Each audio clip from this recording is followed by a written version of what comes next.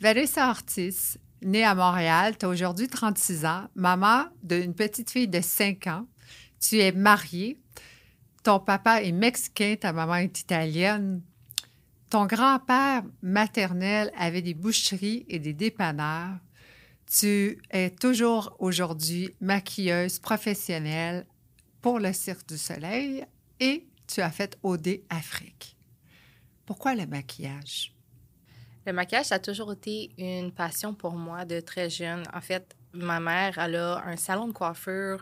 Donc, j'ai grandi dans son salon et c'est ça a commencé de tout jeune. Là. Je maquillais mon frère avec de la craie. Je le payais, je le payais pour jouer avec, à le maquiller. Et j'ai commencé à mouiller de la craie, puis ça faisait comme une petite pâte, fait que je le maquillais avec ça. Puis tu avais quel âge quand tu faisais ça? Oh my God, j'étais jeune. On était jeunes, je veux dire 7-8 ans. Ça a commencé très, très jeune. De 0 à 16 ans, tu as été à l'école. Est-ce que tu pensais d'être une artiste? Bien, je pense que, tu sais, avoir grandi dans une famille européenne où est-ce que l'école, c'est hyper important, je me disais que ça allait peut-être être un hobby, mais je pensais pas en faire carrière. Là. Je pensais pas que je pouvais vraiment travailler et vivre de ma passion. Pourquoi? Bien, c'est dans les familles, il faut aller à l'école, faut devenir pharmacien ou il faut devenir professeur, mais devenir maquilleuse. Puis parce que ma mère aussi, elle a vécu, c'est quoi le hustle, le travail, être autonome, avoir une business. Elle m'a toujours dit, tu sais, c'est beaucoup de travail, pense comme il faut, tu sais, va à l'école. Puis est-ce que tu étais à l'école? J'ai pas écouté. T'as pas été à l'école? Ben, pas au début.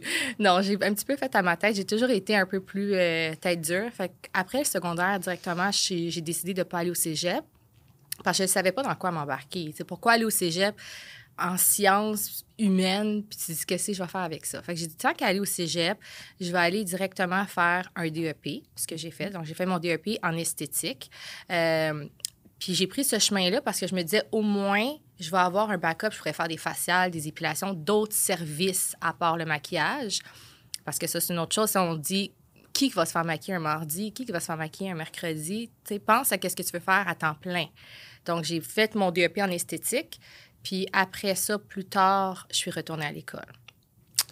À 16 ans, ton premier job était au Aide Salon, sur la rue Saint-Laurent. Tu étais l'assistante à Francine. Oui. D'ailleurs, je tiens à spécifier, c'est là la première fois que je t'ai vue.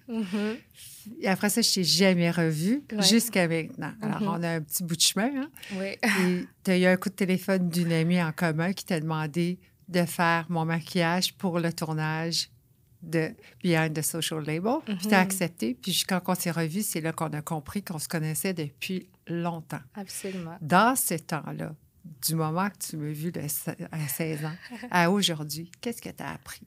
Oh my God, j'ai vraiment beaucoup appris. Je dois dire, c'est mon premier travail avec Francine, ça m'a vraiment moulé en tant que qui j'allais devenir comme artiste parce que, justement, elle a regardé. Puis, tu sais, je veux lui faire un petit shout-out parce que ça fait très longtemps qu'elle maquille. Elle est encore dans l'industrie. C'est quelqu'un que je respecte beaucoup. Puis, tu sais, on commence tout à quelque part. Puis, c'est important de le comprendre en tant que maquilleur qu'il faut, je sais pas comment dire ça en français, mais il faut, you gotta crawl before you run. Et, faut que tu rampes. Exactement. Mais dans toutes les entreprises. Exactement. Mais tu sais, aujourd'hui, c'est facile de s'emballer dans un monde. On vit dans un monde de réseaux sociaux. On voit sur YouTube, on devient des maquilleurs là, sur un coup de tête. Et puis là, on pense qu'on peut se lancer. Puis des fois, ça fait en sorte que notre carrière va pas avoir cette durabilité-là. Donc, je pense que ça, pour moi, ça m'a vraiment moulé dans le sens que j'ai commencé vraiment à laver des pinceaux, faire du nettoyage à pinceaux, ramasser les stations et... puis en même temps, j'ai eu la chance d'observer longtemps, d'apprendre des techniques, d'être entourée dans ce monde-là. Et puis, c'est ça. J'ai vraiment beaucoup grandi. Là. J'ai fait beaucoup de projets depuis. Qu'est-ce que Francine t'a appris? Oh Aujourd'hui, si tu prends un recul, parce qu'on n'en parle pas, on n'y pense pas, on avance dans la vie. Mais qu'est-ce que Francine, qu'on veut dire bonjour en passant, oui. les deux, allô, qu'est-ce que Francine t'a appris? Ah, elle m'a appris énormément. Je pense que, tu sais, vraiment d'être rigoureux dans mon travail, d'être perfectionniste. Elle est très, très perfectionniste. Donc, ça, c'est quelque chose, là, je la voyais travailler puis regarder tous les petits détails. Fait que ça, je pense que c'est quelque chose que j'ai appris d'elle. Après Aide Salon, sur la rue Saint-Laurent, t'es partie. T'as fait quoi? T'avais quel âge? Bien, en fait, quand je travaillais chez Head, c'est le moment où est-ce que là, j'étais assistante, j'ai commencé à faire des maquillages, j'ai commencé à développer ma clientèle dans le monde du bridal. J'ai aussi décidé d'aller travailler dans le monde du détail parce que, tu sais, veux pas, je pense que c'est important aussi d'apprendre à connaître son produit, les différentes gammes. Fait que j'ai commencé à travailler dans des différentes boutiques, j'ai travaillé pour Dior, pour Chanel, pour MAC. Comment tu te présentais? Comment tu te vendais pour qu'ils t'acceptent d'aller travailler là? Parce que là, on part de salon de coiffeur, maquillage, puis là, on va aller travailler pour une branche qui est reconnue. Comment on se présente? Comment on se vend? Bien, je pense que c'est juste d'être confiant dans qui tu es. En entrevue, moi, je suis, tu sais, direct. C'est « this is who I am ». Je sais ce que je peux offrir comme service. Et chez Mac, je me souviens, c'était comme hyper prestigieux dans le temps de travailler là-bas. Fait que j'étais quand même stressée durant cette entrevue-là. Mais ce que je disais, c'est que moi, je suis quelqu'un qui n'a pas peur d'apprendre aussi. Donc, tu sais, oui, je sais ce que j'offre, mais j'ai pas peur aussi de me développer puis de continuer dans mon apprentissage. Puis je pense que c'est ça qui m'avait démarqué, le fait que... tu sais, j'étais ouverte à l'éducation en continu puis de grandir toujours en tant qu'artiste. Est-ce que tu penses qu'aujourd'hui, tu es un entrepreneur accompli? Je me sens quand même très accomplie, là. J'en ai fait beaucoup. Je me sentais pas... tu sais, il y a quelques années, je savais pas où est-ce que je m'en allais avec ma carrière, mais aujourd'hui, je peux dire que je sais où est-ce que je m'en vais, je sais ce que j'ai accompli jusqu'à aujourd'hui, puis je suis quand même très fière. Puis tu viens de dire que un petit peu avant, tu n'étais pas sûre où est-ce que tu allais avec ta carrière. Est-ce qu'il y a un moment donné que tu t'es dit, hey, là, moi, là, je mets les pinceaux dans le fond du placard puis je m'en vais vendeuse chez elle? Je sais pas, là. Bien, je veux pas te mentir parce que Jess est juste à côté de moi. Oui, ça va aller. On va rencontrer Jess bientôt. Parce que elle sait, là, moi, je pogne mes coups de tête, puis à chaque other month, je suis comme, là, c'est fini, je maquille plus, je suis tannée, je vais changer, je m'en vais directement dans quelque chose d'autre. Mais je pense que la beauté de tout ça, c'est que... Pourquoi? Qu'est-ce qui arrive? C'est quand, ce moment-là? C'est-tu quand t'as une bulle au cerveau? C'est quand? Qu'est-ce qui est arrivé pour... Je suis comme ça un peu. Je suis quelqu'un qui est très, très spontané. Je suis quelqu'un qui pogne des bulles au cerveau. C'est ça, une bulle au cerveau. Puis mettons que tu mettais les pinceaux, là, tes brosses, puis toutes tes couleurs de côté, tu ferais quoi? Bien, je serais toujours dans le monde de la beauté, ça, c'est sûr. J'adore ce monde-là. Mais c'est comme quoi? Une genre de business. Je me lance dans différents... Est-ce que je ferais de la vente en ligne, mais par rapport avec des produits de beauté? Est-ce que, tu sais, là, on va parler de l'école tantôt, mais justement, c'est comme un petit peu préparer la journée où je vais déposer les pinceaux for good, parce que je ne prendrai plus les pinceaux, mais là, je vais peut-être m'en aller du côté éducation. Puis c'est pour ça, plus tard, je suis retournée à l'université, je suis retournée à l'école, parce que je me suis dit, bon, OK, j'adore le maquillage, je sais que je vais en vivre, je sais que là, c'est ça, je veux faire carrière, mais plus tard, là, quand je vais avoir mal au dos, quand je ne serai plus capable physiquement là, de trimballer tout mon stock, qu'est-ce que je veux faire? Puis je me suis dit, pour moi, l'éducation, c'est quelque chose d'hyper important, surtout dans le monde du maquillage. Donc, pourquoi pas m'instruire de ce côté-là puis aller ouvrir une nouvelle porte? Fait que je suis retournée pour aller commencer un bac en enseignement. Puis ça a commencé à m'ouvrir des portes et j'ai commencé à enseigner. Donc là, j'ai enseigné dans des écoles reconnues à Montréal. J'ai moi-même donné des cours pour moi-même. Donc, tout ça... Là, alors là, tu es un entrepreneur accompli. Oui. Tu as déjà ton entreprise à ton nom. C'est à quel âge que tu as pris la décision de dire, OK, moi, on ne me paye plus juste comme ça. Moi, je suis une entreprise et on va me payer en tant qu'entrepreneur. C'est à quel âge que tu as décidé ça? Je veux dire qu'environ à 25 ans, là, c'est quand j'ai commencé à prendre des règnes sur, OK, là, ça va être à mon compte, c'est pour moi, je travaille pour moi-même. Est-ce que tu es plus opportuniste en affaires? Est-ce que tu sautes sur les opportunités ou tu es une fille qui va tout le plan stratégique, ou tu es toute, oh mon Dieu, là, il y a une ouverture là, comment je vais faire? Tu sais, un plan d'affaires. Est-ce que toi, tu es plan d'affaires ou opportuniste? C'est sûr que parce que je suis coup de tête, dès que je vois une opportunité, c'est hyper difficile pour moi de passer à côté. Des fois même, tu sais, je ne vais pas bien réfléchir. J'essaie de sauter dessus tout de suite, mais de plus en plus en vieillissant, c'est sûr que j'essaie de me ramener là, sur terre et de dire, des fois, c'est bien de planifier avant de sauter sur une opportunité. Mais dans le passé, là, moi, je suis du genre qui embarque sur... On est mardi, jeudi, il faut que j'embarque sur un avion pour un événement. Go! J'y vais. Je vais vous dire un secret. Tous ceux qui ont passé dans le show à présent, dans le podcast, il n'y en a pas un qui est planifié. On est tous des opportunistes. On le voit. Je pense qu'être entrepreneur, c'est quelqu'un qui aime ça avoir peur, l'adrénaline dans le fond. On ne sait pas si on va survivre, si notre famille va y passer, si on va perdre notre maison, mais on saute à pieds joints. Je pense que c'est ça, être un entrepreneur. Mais tu as un côté aussi que tu es artiste. Oui. Alors, ce côté-là est très bohémien. Mhm. Vous êtes des bohémiennes, sans le savoir, parce que vous allez prendre des avantages que les autres ne feraient pas. Vous avez des avantages de voir des choses que les autres, parce que ça vous amène à voyager. Exact. Quand on a une famille, puis on doit voyager, Mhm. notre partenaire doit être quelqu'un qui est extrêmement compréhensif. Mhm. Comment Absolument. tu deals avec ça? Là? Je t'appelle un mardi, je dis demain matin, tu t'en vas au Japon pour 6 mois. Tu fais quoi?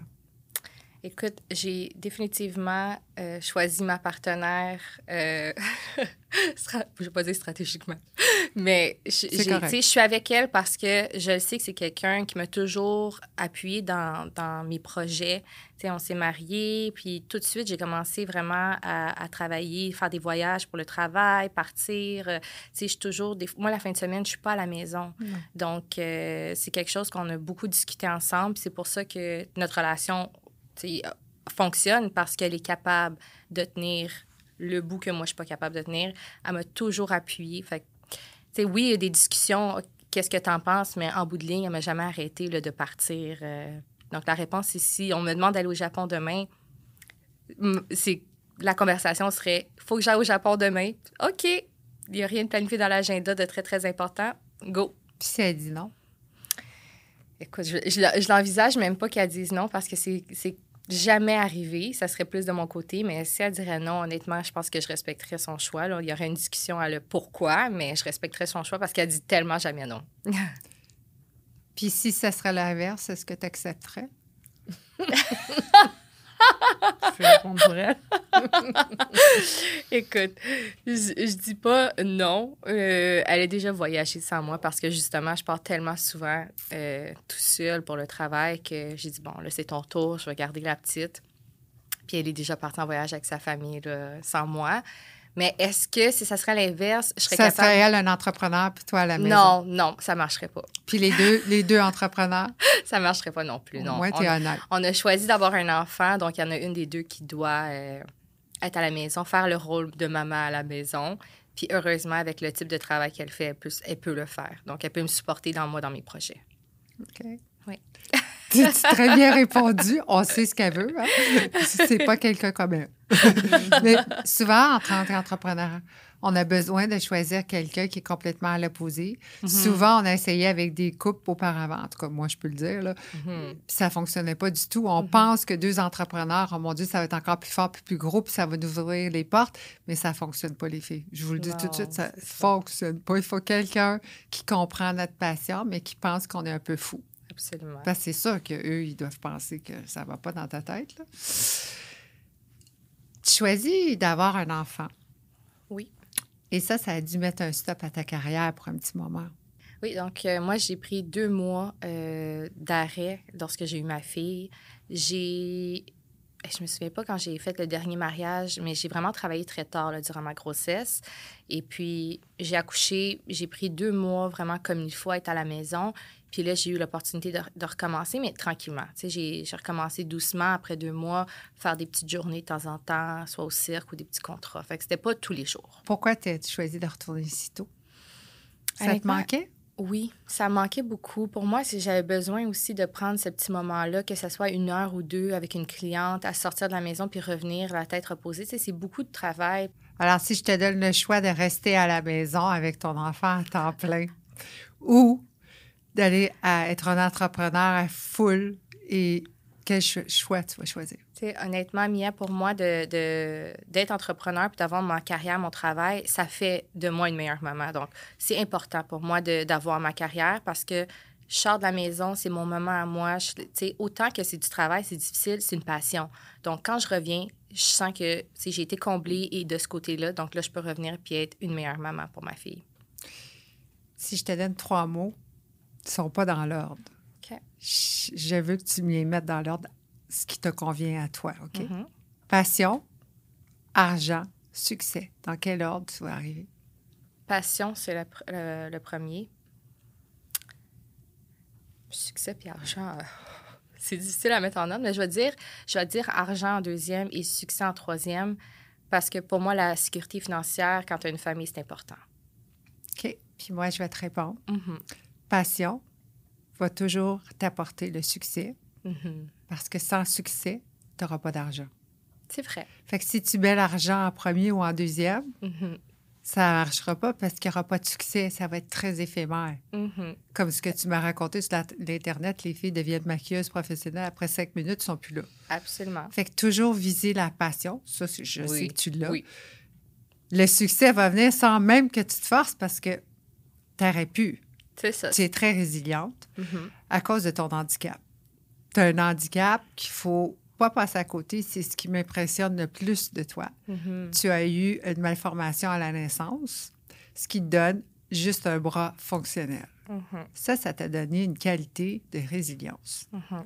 Mais c'est drôle que tu dises un bras fonctionnel parce que moi, je veux dire... Dis-moi ce que toi, ça représente. 5 doigts en moins. Okay? 5 doigts en moins. Puis pour moi, les 5 petits bouts en moins, c'est comme 5 petits bouts de trop. Ça serait 5 petits bouts de trop. Je dis tout le temps, je niaise tout le temps avec les clients puis avec les gens. C'est comme... Autant que tu me dis, je sais pas comment toi tu fais avec, tu sais, qu'il te manque ta main, bien moi, je peux dire, moi, je sais pas ce que tu fais avec tes 5 petits doigts de trop ils seraient juste dans le chemin. Je comprends. Je suis née comme ça. Fait que pour moi, ça n'a jamais été un obstacle. Ça n'a jamais été... J'ai quand même été, je veux dire, chanceuse parce que mes parents m'ont toujours élevée en étant pareil comme tout le monde. Ils m'ont jamais... je voulais des souliers à velcro parce que c'était compliqué à attacher les lacets. C'était non. Tu vas avoir des lacets puis tu vas... Arrange-toi. Puis ça l'a fait en sorte qu'il n'y a rien... Ça ne m'a jamais arrêté. Puis même moi, des fois, j'oublie qu'il me manque une main. Tu sais, je passe dans le miroir. Oh, ben, il me manque une main. Mais cet handicap-là, est-ce que ça peut être... Moi, je trouve que c'est un cadeau de la vie parce que regarde où tu es rendue aujourd'hui. Écoute, maquilleuse, là, on s'entend-tu? Moi, j'ai 2 mains puis je peux pas me maquiller, il faut que je t'engage. Toi, tu en as une qui manque 5 doigts. C'est quelque chose qui t'a donné toute ta vie un challenge. Que tu aimes ça ou pas, les gens vont te regarder. La société est faite qu'on te regarde. Ça aurait été plus facile, je dis tout le temps, c'est une joke, là, d'aller travailler chez Belle au téléphone avec le casque à la bouche de chez vous puis répondre je vais rentrer dans votre ordinateur pour aller placer le fil numéro 22. Il l'aurait jamais su. Toi, tu t'es exposé mondialement. Tu étais avec le Cirque du Soleil. Je veux dire, c'est pas n'importe quoi, là. Puis, tu fais des choses plus que les autres, là. Écoute, c'est sûr que pour moi, en tant que personne, ça ne m'a jamais arrêté. J'ai jamais eu d'obstacle face à ma main. Mais est-ce que j'ai eu la sensation de... Peut-être c'est ça qui m'a apporté cette drive-là, cette énergie-là de toujours pousser plus, faire plus. Parce que c'est sûr que... est-ce que je ressens que j'ai besoin de me prouver plus que d'autres? Oui, dans certaines situations, ça arrive. Où est-ce que...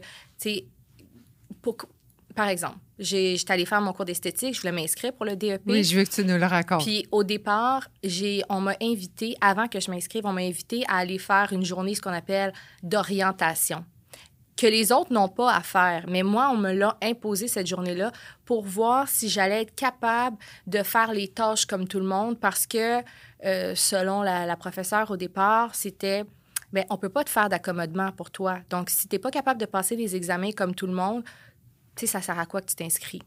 Mais, donc, moi, c'est comme, tu me dis, je n'es pas capable, bien, je vais te montrer que je suis capable mieux que les autres. Shout out to la dame du DEP. Aujourd'hui, vous maquillez tout seul, puis je suis sûre que c'est pas si beau que ça. Puis elle est rendue professionnelle, Cirque du Soleil.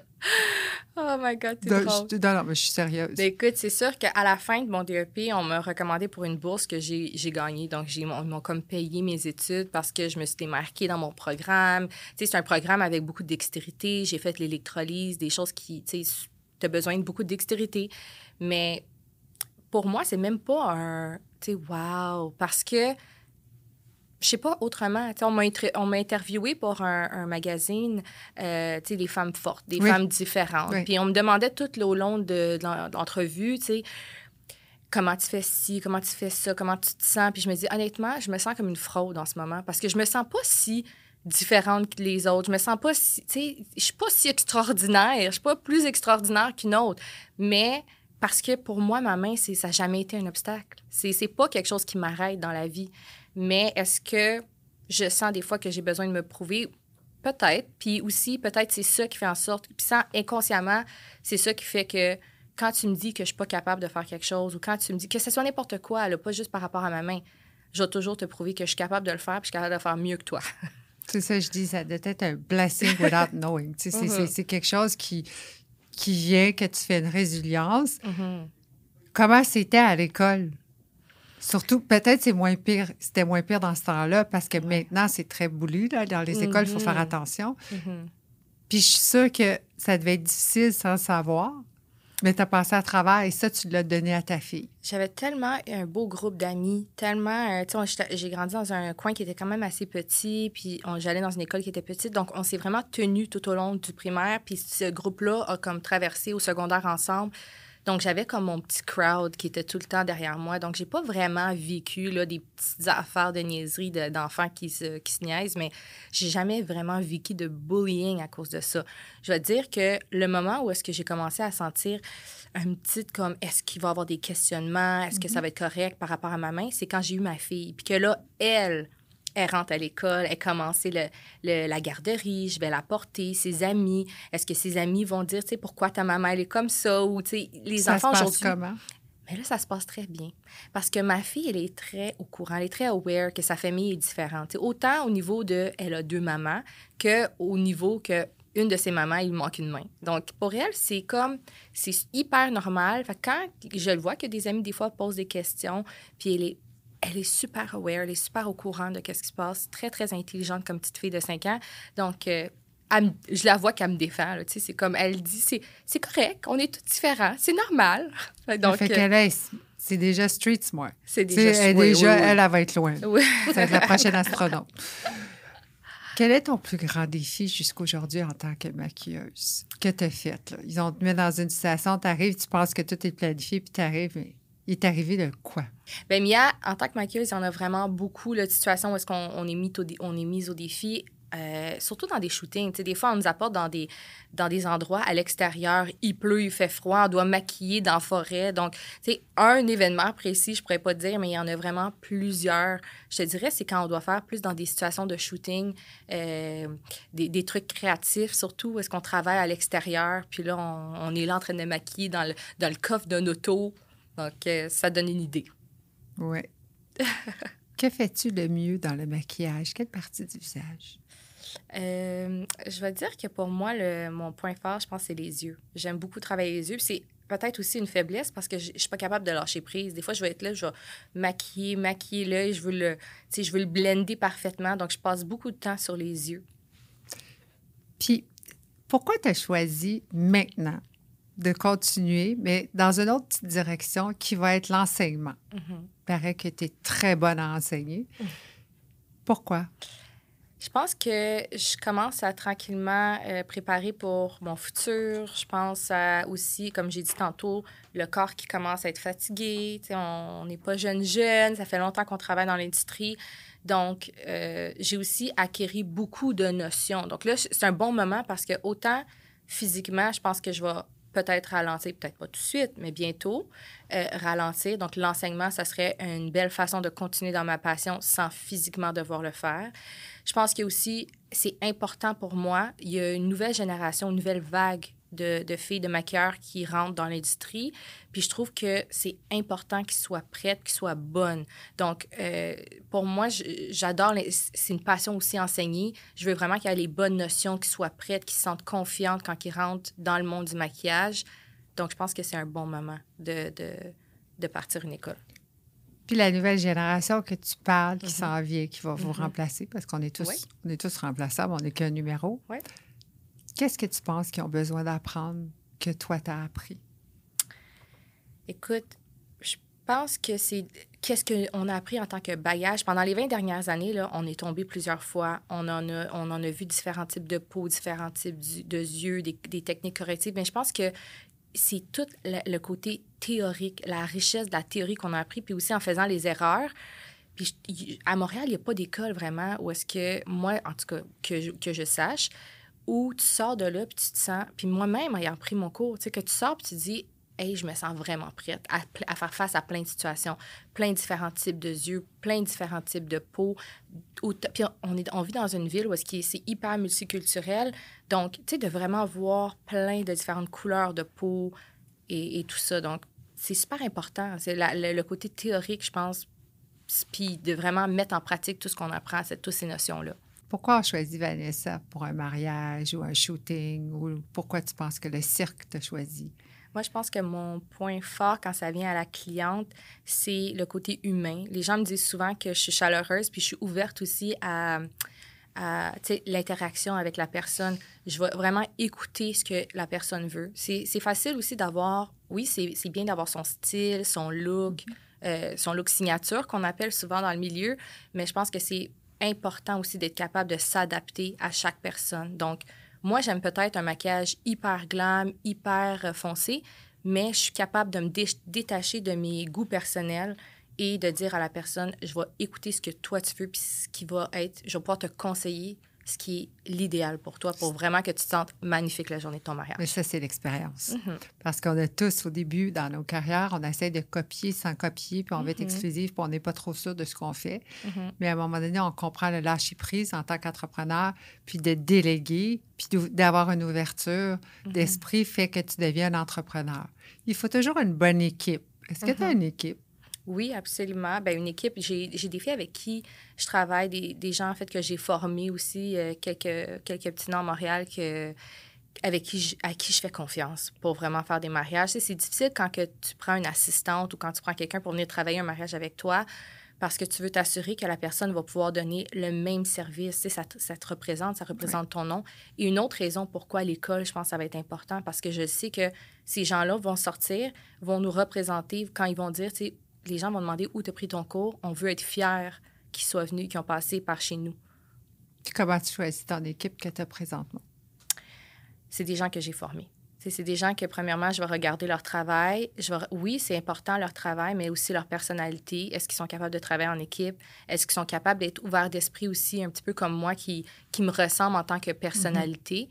Et en tant que partenariat, plus quelqu'un au même niveau que moi, je vais vraiment souvent aller choisir des gens ou des amitiés qui sont peut-être l'opposé de moi.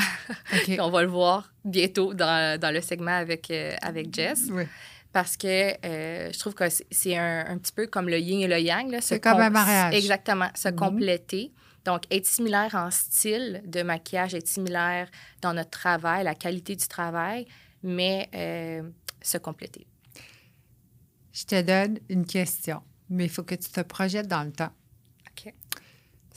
Dans 5 ans, tu es accompli avec ton académie, qui bientôt va être lancée. Tu as fait tous les maquillages possibles et impossibles. Le Cirque du Soleil, tu l'as fait 100 millions de fois. Tu es rendu où dans 5 ans? My God, bonne question. Bien, écoute, c'est sûr que pour moi, il n'y a pas de fin là, à l'école, à le développement de tout ça. J'aimerais ça peut-être avoir une ligne de cosmétiques associée à l'école. Pour moi, c'est de grandir aussi une communauté de maquilleurs.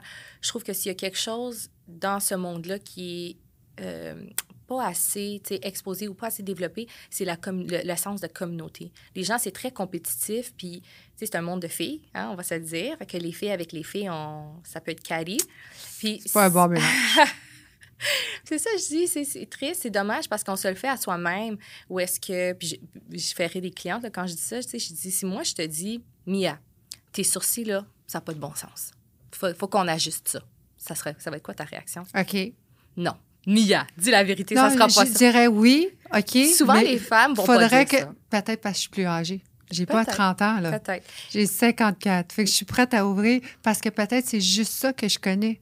Mais si tu dis, écoute, Mia, tes sourcils, ça n'a plus de bon sens. Écoute, tu as l'air d'un clown viré à l'envers. Pour vrai, là, je dirais, j'ai peur. Je veux pas. Mais on va le faire, puis je vais l'essayer parce que je suis rendue là. Mais si personne ne m'en parle, moi, je continue à avoir l'air d'un clown viré à l'envers. Mais moi, ce que je veux m'en aller avec ça, c'est que, tu sais, souvent, les filles, si moi, je dis, Mia, tes sourcils, ça n'a pas de bon sens, ils vont faire, c'est quoi son problème, elle? Ça, c'est de la jalousie. C'est pas l'appareil. C'est quoi son problème? Ils vont probablement te traiter de BITCH, puis tu sais, dans leur tête, dire, je veux plus jamais la voir, cette maquilleuse-là. Par contre, si un homme maquilleur arrive et te dit, Mia, ça n'a pas de bon sens, tes sourcils, voyons, la femme va automatiquement... Puis moi, je le dis parce que probablement, moi aussi, j'aurais cette réaction-là de dire, ah ben oui, OK, dis-moi ce que je devrais faire, tu sais, si ça vient d'un homme. Mais si ça vient d'une femme, on va automatiquement avoir cette défensive-là. Oui, ça, c'est la jalousie. Fait que je trouve que c'est un monde qui est difficile dans ce sens-là. Puis moi, je veux briser ça. J'aimerais ça qu'il y ait plus de communauté. Bonne chance. Non, mais appelle-moi, je vais avoir 75 ans, puis ça ne sera pas encore arrivé. Mais je trouve que c'est possible. Tu sais, ce côté-là compétitif... À voix grand, hein? Bonne chance. Mais c'est parce que c'est possible. C'est possible. Tu sais, la compétition, je trouve qu'en tant que maquilleur, on se démarque chacun. Puis il y a de la clientèle pour tout le monde. Il y a des contrats c'est quand on pour va être tout le monde. Tu vas voir. Toi, tu as appris ça jeune. Chapeau. Moi, j'ai pensé comme toi toute ma vie. Là. À 54 ans, je suis rendue, puis je dis, ben oui, OK, tu veux m'apprendre quelque chose? Go for it, fais-le. Montre-moi-le. Parce que je n'étais pas assez intelligente pour enlever mon ego. Aujourd'hui, j'ai une très grosse ego, mais si on veut m'apprendre quelque chose, je vais être ouverte d'esprit puis l'écouter. C'est à moi de prendre la décision après. Mais les femmes ne pensent pas comme ça. Les femmes, c'est une compétition. Les filles de 30 ans compitent. Comment on dit compétition? Les filles de 30 ans vont faire une compétition avec une femme de 50 ans, puis ils vont check qu'est-ce qu'elle a, check, es-tu bitch, es-tu toute refaite? Ben oui, on le sait, elle a 54 ans, ça a l'air de ça, c'est parce qu'elle est refaite, là. Parce qu'à 30 ans, t'as pas besoin de te faire refaire. Tu comprends ce que je veux dire? C'est d'être bien avec toi-même. Puis je pense que les femmes, t'es très mature pour dire ça, là. Vraiment, je te félicite. Mais c'est pas tout le monde qui pense comme ça, là. Mais moi, je pense qu'à travers... Puis ça va être ça, l'école, ça va être une extension de l'école, c'est la communauté. C'est de bâtir une communauté de filles qui ont pris le cours chez nous, qui ont appris un gros bagage d'informations, qui vont être prêtes à travailler, mais qui vont toujours avoir comme une communauté en continu où on veut pouvoir se référer des contrats, où on va pouvoir se faire confiance, puis échanger, que ça soit... Tu sais, il n'y a pas de gatekeeping, là. Il n'y aura pas de gatekeeping de « Ah, ça, c'est ma technique » ou « Ça, c'est mon... Tu sais, le produit chouchou qui vient de sortir, je ne dis pas qu'est-ce que j'utilise. » Il y a trop de ça. Fait que je pense qu'en ayant cette communauté, on peut tout elevate puis s'aider à aller plus loin. Puis c'est ça, je pense qu'il y a besoin d'avoir un petit peu de changement de ce côté-là dans le monde du make-up. Beaucoup. Dans tout le monde, à travers le monde, je pense que c'est comme ça. Là. C'est pas juste nous là, qui pensons comme ça. Nous, on a osé le dire aujourd'hui, mais c'est vraiment comme ça. Fait que dans 5 ans, ton académie, est-ce que ça va être autre chose qu'aussi? Dans ta vie professionnelle, dans ta vie privée, ça va être quoi? Je me vois pas changer de domaine d'industrie. Donc, que ça soit une gamme peut-être de produits, d'accessoires, des petits produits plus professionnels pour les maquilleurs, qu'on va faire de la vente, peut-être des soins de peau. Pour moi, la peau, c'est hyper important. C'est le canevas là, avant le maquillage. Donc, peut-être une gamme de soins de peau adaptée juste avant le pot, qui va être vraiment spécifiquement créée pour la préparation de la peau avant le maquillage. Des petits trucs comme ça, là. Je vais rester dans le monde de la beauté, ça, c'est sûr. Ça m'a fait plaisir de t'avoir un à un. Merci. Maintenant, je vais passer à ta collègue, qui va être Jessica. Et je vais vous présenter Jessica dans 2 petites secondes. Jessica. Oui. Mieux connue sous le nom de Ajmakeup. Ta spécialité, c'est les beautés mariées. Tu es maquilleuse en chef pour tous les événements au Canada de L'Oréal. Tu as 36 ans. Tu commences le maquillage en 2014. Ça fait déjà 9 ans. Tu avais 2 emplois parallèles. Ça n'a pas été tout de suite ton premier emploi. Raconte-moi, qu'est-ce que tu faisais? J'étais éducatrice spécialisée. J'ai commencé quand j'avais à peu près 20 ans. J'ai commencé dans les écoles. Ensuite, je suis allée travailler dans les CLSC. J'ai travaillé avec une clientèle santé mentale, enfants autistes, TSA, puis personnes âgées qui ont la maladie d'Alzheimer ou démence mixte. Puis, c'est à peu près, je dirais, comme 4-5 ans après que j'ai commencé à vraiment plus à être... J'ai toujours été intéressée au maquillage, mais c'est vraiment comme 4-5 ans plus tard que je me suis dit non, il faut absolument que je fasse un cours, que j'aille travailler dans le maquillage ou que je me trouve une façon de rentrer dans le milieu du maquillage parce que c'était vraiment quelque chose qui me passionnait, que j'aimais beaucoup, puis que je savais que j'avais une certaine facilité aussi de travailler un petit peu avec comme, tu sais, dans ma trousse de maquillage. J'étais quelqu'un qui était quand même habile déjà avec mon propre maquillage. Fait que je me disais, les compagnies dans ce temps-là, c'était pas comme aujourd'hui où est-ce que tu peux apprendre à faire du maquillage sur Instagram ou sur YouTube ou tu peux avoir comme n'importe quelle question que tu as, tu peux aller juste sur Google. Sur Google, puis tu vas avoir ta réponse, tu sais.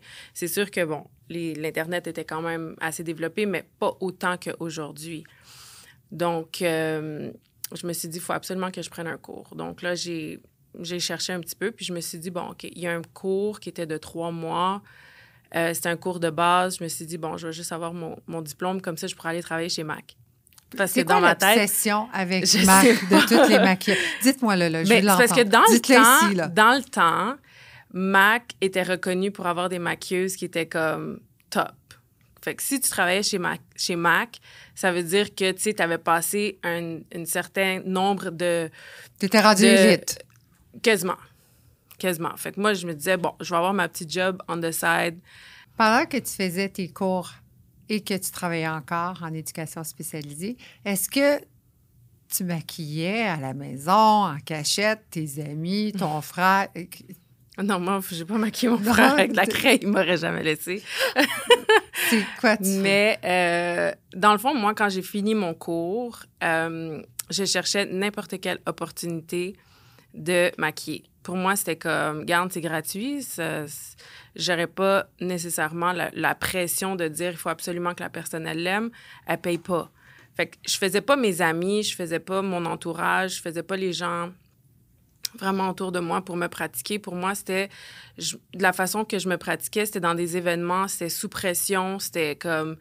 c'était une après l'autre. C'était comme... Tu sais, t'avais un timing qu'il fallait que tu respectes. Fait que c'est comme je me suis jetée vraiment sur le tas, puis c'était comme make it happen. Puis je suis vraiment contente de l'avoir fait de cette façon-là parce que chaque opportunité, chaque travail ou chaque gig qu'on appelle que j'ai fait gratuit m'a apporté un gig payant. Qu'est-ce que ça t'a appris de faire des choses gratuitement ou aller dans des communautés qu'ils recherchaient des make-up artists pour faire des trucs? Qu'est-ce que ça t'a appris? Bien, déjà, de base, moi, je suis un signe du cancer. Donc, je suis un peu plus renfermée, je suis un petit peu plus dans ma bulle. J'aime pas trop avoir des nouvelles personnes autour de moi qui sont comme... J'analyse beaucoup, puis j'observe beaucoup. Fait que le fait de rentrer dans le maquillage puis d'être autant comme un go-getter sur la scène, puis vraiment d'aller chercher, puis de m'introduire, puis de comme aller dans la bulle du monde pour travailler. Puis pour ça, je te dirais que c'est comme le plus gros défi qui était au début. C'était vraiment de me sortir de ma zone de confort pour me dire, c'est ça que tu veux, ben c'est ça qu'il faut que tu fasses. Puis tu peux pas avoir l'air bête à le faire. Fait qu'il faut que tu travailles sur tes skills de social skills. Tu sais, dans le sens que, de façon générale, je vais être un petit peu... Réservée. Plus réservée, puis peut-être, visiblement, les gens vont peut-être dire, OK, elle est moins approchable. Là, c'est parce que tu te protèges. Ouais. C'est ça qui exactement. Parce que t'es probablement une des filles les plus douces puis facile d'approche quand on peut rentrer. C'est quand on peut, par exemple. Exact. Un coup qu'on a rentré, ça va très bien. Mm-hmm. Moi, j'en connais un, je vis avec un cancer. Je sais exactement comment il faut les approcher puis être doux. Mais un coup qu'on est là, sinon vous avez l'air froid, même à la limite arrogant. Souvent, mon mari, on va dire, il a l'air arrogant, mais il l'est pas. C'est qu'il est timide. Vous êtes très gêné. Extrêmement. Je n'irais pas jusqu'à dire que je suis gênée, mais j'ai comme un parallèle entre introverti puis extraverti. Exact. Puis je pense que le maquillage, ça, c'est vraiment ce qui a comme... Le côté artiste a ressorti. Mm-hmm. Vous êtes des bons artistes. Oui. C'est vrai. Les cancers, oui.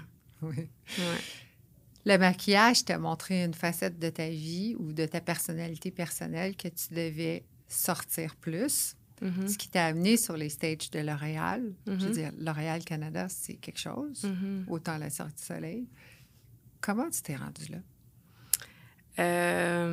Ben, déjà, ma sœur, elle travaille pour... ça fait longtemps qu'elle travaille pour L'Oréal, elle est ambassadrice pour L'Oréal. Puis, il y avait une maquilleuse, dans le fond, qui faisait tous leurs événements. Puis, gratuitement, je lui ai dit, si jamais tu as besoin d'aide, je suis prête à t'aider. Puis ça a commencé comme ça. Je l'ai aidé, je pense, 1 ou 2 fois gratuitement. Puis à un moment donné, ils ont juste dit, OK, ben ça fait plus de sens d'avoir 2 maquilleuses. Donc, j'étais comme la 2e maquilleuse. Puis éventuellement, elle est tombée enceinte. Donc, elle a comme pris un temps de pause. Puis moi, dans le fond, je commençais à faire un peu plus les événements. Puis ensuite, de fil en aiguille, ça a juste été... parce que L'Oréal, c'est c'est quelque chose, mais tu sais, c'est très exigeant dans le sens que, tu sais, j'ai déjà fait 20 modèles en 2 heures, là. Tu sais, puis c'était pas des maquillages qui étaient comme une ligne d'eyeliner puis j'ai fini, là. C'était des maquillages. Donc, c'est beaucoup... C'est pas juste de devoir être capable de faire de l'exécution, mais c'est aussi de la confiance qu'ils ont envers toi, de se dire, OK, elle est capable de le faire, elle est capable, tu sais, si il nous reste 20 minutes, puis il en reste 5 à faire, es-tu capable? Tu sais, c'est sûr que c'est un challenge, c'est sûr que c'est pas toujours comme évident, mais c'est... Tu vis un petit peu sur de l'adrénaline, là, tu sais, c'est let's go. Fait que j'ai comme...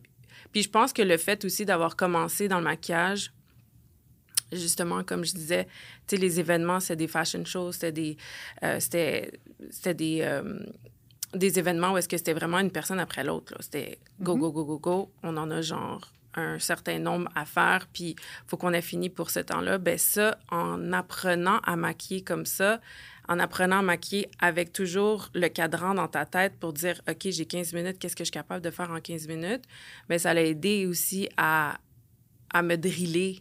Aussi, comme quand je suis en mode, je fais ma cliente dans le studio, puis j'ai tout le temps au monde, puis on passe un bon moment, puis on discute, puis on s'intéresse à la vie de l'une et de l'autre, puis dans un contexte où est-ce que j'ai 1 heure, puis il y en a 10 qui doivent passer sur ma chaise. T'sais. Là, c'est plus comme ça, on me traite un peu mieux. Parce que tu es chef maintenant. Fait que là, j'ai comme une équipe, j'ai d'autres maquilleuses. Comment tu choisis ton équipe? Bien, c'est sûr que j'ai une autre maquilleuse qui a comme, au niveau de sa force, au niveau des maquillages, tu sais, capable de délivrer quand même assez rapidement, mais je laisse toujours la chance aussi à des maquilleuses qui sont peut-être moins expérimentées, qui ont un peu moins d'expérience sur le terrain, et autant aussi en maquillage, de les inviter à venir travailler pour... Comme moi, on m'a donné ma chance, ben j'aime donner la chance à d'autres personnes aussi de venir le faire, parce que c'est toujours le fun pour quelqu'un de se dire, OK, tu sais, je fais pas juste... C'est pas de la routine, tu sais, de se dire, OK, je fais juste mes clientes, ou ça va toujours être dans un mode beauté. Tu sais, c'est quoi un maquillage de scène? C'est quoi un maquillage il faut que ça soit autant beau, puis fait rapidement, puis, tu sais, avec des couleurs différentes, avec comme... C'est autre chose. C'est pratique, pratique, pratique. Ça s'apprend pas. Il n'y a pas une école qui va t'apprendre ça. C'est à la force de se pratiquer, j'imagine. Oui, c'est ça. Tu dois être mis aussi sur le spot. Toujours. Il faut que tu regardes comment tu travailles sous pression. Moi, par chance, parce que je pense qu'il y a certaines choses qui sont innées aussi, je travaille bien sous pression. Y a-tu parfois, dans des gros événements à L'Oréal ou peu importe, que tu t'es dit à un moment donné, OK, moi, là, après ça, là, je mets mes pinceaux, c'est fini. C'est plus comme ça ou c'est avec des clientes au privé? Non, je me suis jamais dit c'est terminé. Il y a personne, je pense, sur Terre qui va être capable de me faire faire quoi que ce soit ou prendre une décision par rapport à ce que j'aime faire. Mais par contre, il y a des clientes, des fois, je me dis que, parce que j'ai quand même du caractère, mais une maquilleuse qui a moins de caractère ou qui a moins confiance en elle, c'est ce genre de cliente-là qui fait en sorte que des fois, il y a des maquilleuses qui se découragent ou que ils vont peut-être se réorienter ou ils vont avoir peur. Il y en a qui ont peur de faire certaines clientes ou ils vont moins s'aventurer ou ils vont être moins certaines de qu'est-ce qu'ils ont à faire quand ils vont faire un travail. Puis des fois, je trouve ça vraiment plate parce qu'on s'entend que du maquillage, à la fin de la journée, tu peux l'enlever, là. Tu sais, tu prends une... C'est pas une chirurgie, là. Non. On s'entend. Tu sais, fait qu'on s'entend que des fois, il y a des personnes qui sont très exigeantes puis très méchantes. Méchant. Oui, il y en a. Je veux dire, pas envers moi, parce que moi, je me laisse pas faire, mais c'est un monde qui est quand même assez... Méchante. Attends, explique. Méchante comment dans tes expériences que tu as entendues parce que toi, ça t'est pas arrivé? Bien, c'est vraiment d'aller critiquer. De critiquer devant la cliente, pas devant la cliente, mais devant la maquilleuse, ou de pas y aller non plus avec du tact, tu sais, dans le sens que il y a des maquilleuses où est-ce que à la fin de la journée, on est mis... La maquilleuse, probablement, elle t'a jamais vu de sa vie. Tu sais, puis t'as peut-être une peau qui est difficile à travailler. Tu sais, on est tout le temps mis devant... Une problématique. Pas nécessairement une problématique, mais on est toujours... c'est comme l'imprévu. Mm-hmm. Donc, il faut toujours être capable de pouvoir être comme deliver, comme de toujours être livrer la marchandise. De livrer la marchandise, puis de faire en sorte que la personne elle va se sentir belle. Alors, c'est plus difficile parfois, mais être professionnel, c'est ça. Il faut que tu trouves une façon de lui faire comprendre qu'elle n'a pas beaucoup d'options. Mm-hmm. Puis qu'à la fin, il faut faire confiance parce que tu ne l'as jamais vu. Bien, moi, une cliente qui est comme on dit, picky, ça ne me dérange pas. Une cliente difficile, ça va me déranger. Parce que si tu as certaines attentes, c'est correct, tu sais, parce que moi-même, je suis quelqu'un qui est hyper minutieuse puis picky dans ce que j'aime puis dans ce que j'aime moins. Mais quelqu'un de difficile, c'est qu'elle ne va jamais être satisfaite. N'importe quoi que tu fais, elle va jamais être satisfaite, puis probablement qu'elle sait même pas qu'est-ce qu'elle veut. Non. C'est comme une idée ou un sentiment, puis elle va aller chercher de la validation chez les autres personnes. Son groupe. Dans son groupe. Donc, si les autres lui disent qu'elle est belle, ça veut dire que là, ça va confirmer qu'elle aime son maquillage. Mais des fois, c'est juste que c'est un petit peu plus particulier, c'est un petit peu plus difficile quand t'es maquilleuse, puis que tu t'es mise devant mettons, une problématique ou une cliente qui a certains problèmes de peau ou qui a un certain type de peau ou qui a certaines attentes d'un maquillage qui n'est pas réaliste pour la personne qu'on a devant nous. Donc, ça fait en sorte que parfois, ça peut déstabiliser une maquilleuse.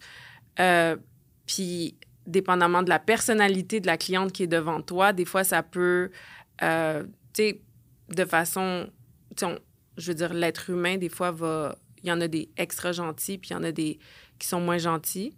Donc, la personne qui est un petit peu moins gentille, si c'est elle qui est devant toi, oui, c'est sûr et certain qu'elle peut dire des choses qui sont malaisantes pour la maquilleuse, puis ça va l'affecter, la maquilleuse, à travers le contrat qu'elle a.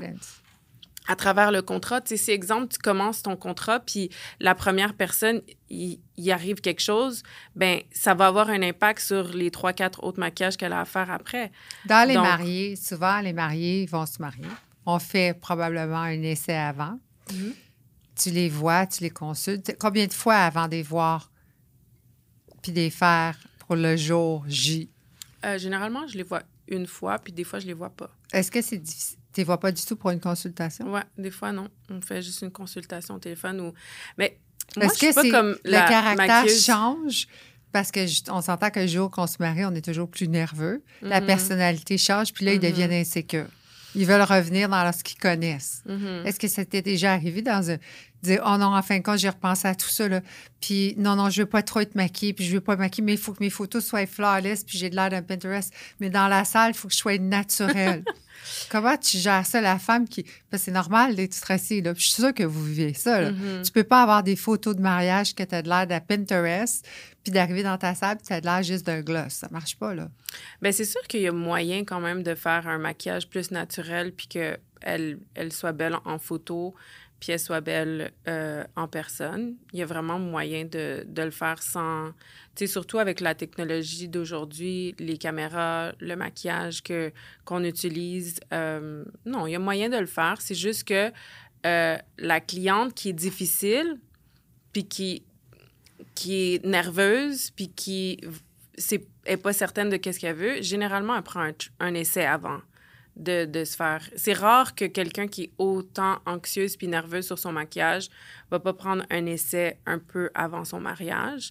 Généralement, ceux qui prennent pas d'essai, vraiment, la journée, j'arrive puis ils me disent vraiment, fais qu'est-ce que tu veux, je te fais confiance, puis fais-moi juste avoir l'air belle puis à mon meilleur jour. Puis généralement, ça se passe super bien. Les filles qui sont comme plus nerveuses, même s'ils ont fait un essai, même si... je me fais souvent dire que mon calme les calme. Puis des fois, je le vois aussi dans les mariés. Puis je pense que c'est ça aussi, un petit peu, être une maquilleuse pour spécialiser aussi en mariage, c'est que la mariée qui est devant toi, c'est pas seulement de la maquiller, c'est aussi d'être attentive à son énergie puis comment elle se sent. Donc, si tu vois qu'elle elle bouge beaucoup, elle commence elle gigote, elle est pas bien, elle va comme... Les choses qu'elle va dire ou comment elle va parler ou le ton de sa voix ou le tremblement ou ses mains, si elle est froide, il y a beaucoup de choses qui sont des signes qu'une mariée est pas bien présentement. Peut-être qu'elle ne devrait pas se marier. Mais c'est quand même... Des fois, là, sont en réflexion. C'est une grosse décision. T'sais. Mais généralement, c'est pas à cause du futur mari. Je t'ai fait une vraiment... blague. Mais tu sais, qu'est-ce que je veux dire? C'est gros, là. Oui, puis c'est à la très fin de la gros. journée, tu te dis, mon Dieu, j'ai rien vu, j'ai rien goûté. Ils n'ont même pas dit rien sur mes Exactement, souliers. Ils n'ont pas vu. Puis ils n'ont même pas dit que mon rouge à lèvres était beau, parce que je n'avais plus au bout de 15 minutes. Puis j'ai oublié d'en remettre. C'est tellement pas dans notre cas, là, mais... la pression de se marier. Puis tout ce qui vient avec, là, je veux dire... Ce qui revient beaucoup, c'est la gêne que tout le monde va la regarder. C'est vraiment ça qui est stressant pour eux autres. C'est de se dire, OK, tous les yeux vont être sur moi. Qu'est-ce qui est plus difficile à maquiller? Une mariée ou une femme qui fait des shows dans L'Oréal? Est-ce qu'il y a la même pression? Tu reconnais chez les femmes la même fragilité à propos « on va me regarder ». Non, pas tant que ça, parce qu'elle est là pour ça. Elle veut se faire regarder. Ouais, c'est comme il y a une préparation aussi au niveau des cheveux, au niveau du linge. C'est vraiment un show, un fashion show. Donc, c'est plus dans un contexte où est-ce que les filles sont là pour ça. Ils ont envie de faire partie d'un show, tandis qu'une mariée, mais elle veut se marier, mais elle doit passer à travers toutes les étapes qu'il faut arriver. T'invites des gens, tu sais, puis j'essaie beaucoup de les rassurer puis de leur dire, tu sais, à la fin de la journée, c'est tout du monde qui te connaît, c'est tout du monde qui sont excités de te voir, tu sais, Ils sont là pour toi. Ils sont là pour toi, tu sais, ils veulent vraiment être les témoins de votre amour, donc, tu sais, c'est vraiment comme de rassurer la mariée pour qu'elle se sente le plus à l'aise. Puis généralement, ce qui fonctionne le mieux, c'est tu mets de la musique. Tu mets de la musique, tu lui demandes c'est quoi la playlist qu'elle veut écouter, qu'elle aime, puis tu vois qu'automatiquement, il y a quelque chose qui change quand que, comme, il y a de la musique qui joue, puis, tu sais, juste comme l'énergie, la vibe, tu sais, ses amis, c'est le monde qu'elle aime. Puis, généralement, ça se passe quand même assez bien. Je sais pas si moi, je suis chanceuse en général, mais j'ai quand même une très belle clientèle, puis les filles que je maquille, ben j'ai une belle dynamique avec elles, puis ça se passe quand même très bien. T'sais. Comment tu trouves tes contrats de mariée? Parce qu'une mariée, ça se marie juste une fois. Là. Je veux dire, tu ne la reverras pas la semaine prochaine. Fait que tu as toujours des nouvelles clientes, en fait. Oui, mais j'ai des clientes qui sont aussi récurrentes. Pour quelle raison? Ben, moi, je dis toujours à ma cliente, parce que quand elle me dit « Ah, j'aime ça », j'ai dit « Fais attention, tu peux devenir addict. » Peux-tu devenir addict au maquillage? Je pense que oui. Est-ce que tu peux devenir addict à te faire maquiller? Oui. Je pense que oui. Parce que surtout avec les réseaux sociaux de nos jours, tu veux sortir, tu prends du temps pour choisir qu'est-ce que tu vas porter, tu prends du temps pour faire tes cheveux. Donc, si nécessairement... C'est un job. Ben, si nécessairement, comme t'as pas nécessairement cette habileté-là à faire ton maquillage, ben c'est sûr que tu vas vouloir aller voir quelqu'un pour te faire maquiller. Puis, de ce que j'ai remarqué, mes clientes régulières, ben à un moment donné, ils arrêtent un petit peu de venir me voir parce que plus que je les maquille, plus qu'ils apprennent à se maquiller, puis ils savent qu'est-ce qui leur va bien. Fait qu'à un moment donné, soit ils prennent un cours ou... de eux-mêmes, ils s'essayent. Puis, à un moment donné, tu sais, le maquillage, c'est quand même un art, mais plus que tu te pratiques, plus que tu vas être meilleur. Donc, je pense que ça va de soi. Donc, les filles qui aiment se maquiller, quand ils sortent, bien, ils vont se maquiller aussi quotidiennement. Moi, je pense, ce que j'ai observé, là, c'est que les filles d'une certaine génération, qui sont plus jeunes que moi, se maquillent tellement épais. C'est des modes, hein, on se comprend. Mm-hmm. Ma sœur me disait, il n'y a pas si longtemps, peut-être 1 an ou 2, elle dit, tu sais, quand tu sors, il faut que tu te maquilles. Moi, j'étais anti-maquillage, là, parce que je travaille dans l'industrie de médico-esthétique, fait qu'on se maquille pas, on vend de la beauté naturelle. Mhm. Je disais, ben ouais, je suis full maquillée. Elle disait, mais non, t'as rien, là. Je pense que la limite d'aujourd'hui, si je regarde, écoute, c'est vraiment... Ça, c'est moi qui pense comme ça. C'est ma perception et je la comprends. Là. C'est une pression sociale des médias sociaux. Ils sont vraiment maquillés. Est-ce que tu trouves qu'une fille qui va sortir un jeudi soir, juste avec ses amis ou en date, va se maquiller plus que la mariée parfois? Ils vont se faire maquiller par vous autres. Tu sais ce que je veux dire? Mais c'est sûr qu'il y a le aussi statut social du maquillage, d'être parfaite, d'avoir les cheveux. Ils sortent un jeudi soir, puis d'aller nonchalante, aller juste prendre une bouchée ou quelque chose, c'est tout un glam, là. Oui, c'est sûr. Est-ce que tu as vu ça plus maintenant ou... Bien, je pense que ça dépend des filles aussi. Comme exemple, moi, c'est tout ou rien. OK. C'est genre... C'est soit je suis maquillée ou je suis pas maquillée, puis j'ai vraiment presque rien sur le visage. Moi aussi, je suis comme ça. Fait que je pense que ça dépend des personnes, ça dépend où tu vas, ça dépend... je pense qu'il y a des différentes... des trends. Oui. Il y a des différents trends. Là, je pense qu'on est dans un trend qui est un petit peu plus naturel. Donc, c'est comme le no make-up. C'est sûr que tu vas avoir du maquillage, mais ils vont opter pour le maquillage un petit peu plus doux, un petit peu plus les pommettes rosées avec un petit glow naturel, puis un gloss avec, tu sais, du beau mascara avec peut-être une ligne d'eyeliner. Fait que, tu sais, ça va être vraiment des trends. Comment tu restes... Toi, Jessica, comment tu fais? Tu restes up-to-date dans ta business. Comme on dit up-to-date, aller toujours à ce qui s'en vient, mise à jour. OK, tu travailles avec L'Oréal, fait que tu le vois beaucoup, tu crées beaucoup, mais dans la vie de tous les jours, on ne se promène pas sur un stage de L'Oréal. Comment tu fais pour rester là? Tu vas à l'école, tu regardes les médias sociaux, tu lis, tu fais des formations. Comment tu fais? Mais je pense que le fait d'être sur les réseaux sociaux, puis surtout Instagram, c'est vraiment...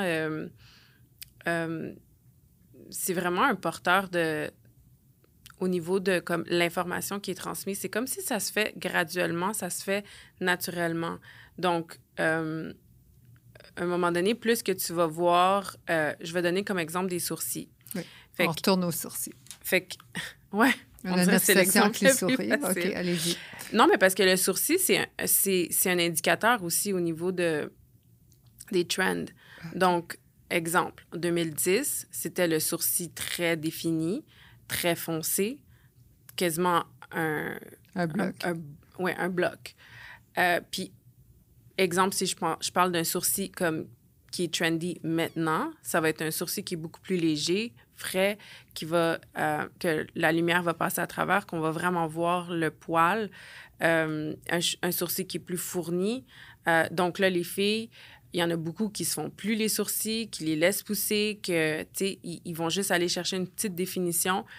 Mais on a passé en 10 ans, 15 ans, d'un sourcil qui était quasiment au Sharpie, puis à un sourcil qui était beaucoup plus léger puis naturel. Donc, si, exemple, je te montre une photo d'un maquillage, que c'est super beau, mais elle me fait un sourcil de 2010 ou 2014, bien, tu vois qu'il y a un clash. Tu vas le sentir tout de suite parce que l'œil détecte, surtout avec Instagram, même si une fille n'est pas nécessairement une maquilleuse ou qui s'y connaît en maquillage, elle va le voir parce qu'il y a tellement de choses qui passent sur les réseaux sociaux qui évoluent. Le maquillage va comme évoluer, que tu peux me montrer une photo 2010-2015, puis tu vois la différence. Ouais. Tu vois la différence. Donc, c'est pas nécessairement comme du jour au lendemain, tu dis, OK, ben là, aujourd'hui, moi, je fais un sourcil qui est de cette façon-là. C'est vraiment plus aussi une question de produits. Les produits vont commencer à s'adapter aussi avec le trend. Ou les produits vont créer un trend. Ou les plastic surgery. Ou les plastic surgery. Beaucoup maintenant. Il faut en parler de ça parce qu'on peut tellement modifier le visage avec toutes sortes de techniques, qui sont naturelles ou moins naturelles. Ça peut être invasif ou pas invasif. On n'est pas obligé d'avoir un facelift. Non. Mais ça doit jouer aussi avec la façon qu'on maquille quand ça arrive dans votre Oui, Devant vous, là. oui, quand Tu sais, à un même. moment donné, il y a 2 ans, pendant la pandémie, tout le monde avait les yeux comme des chats, là, les sourcils rendus en arrière de la tête, c'était monté, tout ça, il voulait tout le cadre. Aïe. Là, on en parle moins. Est-ce que ça va affecter ta façon, en tant qu'une professionnelle, de faire ton maquillage? Bien, c'est sûr que moi, j'ai un goût personnel aussi, tu sais, que ce soit les cils qui sont exagérés, parce que des fois, il y a des filles qui arrivent puis que leurs cils sont On vraiment... on va pas rentrer dans ce sujet-là parce que ça va faire dolorama. Moi, j'appelle ça des araignées du dolorama durant l'Halloween, qu'on colle les pattes, là. Ouais. On voit plus l'œil. C'est Ouais. pas joli, ça. C'est ça, puis c'est dur aussi sur l'œil.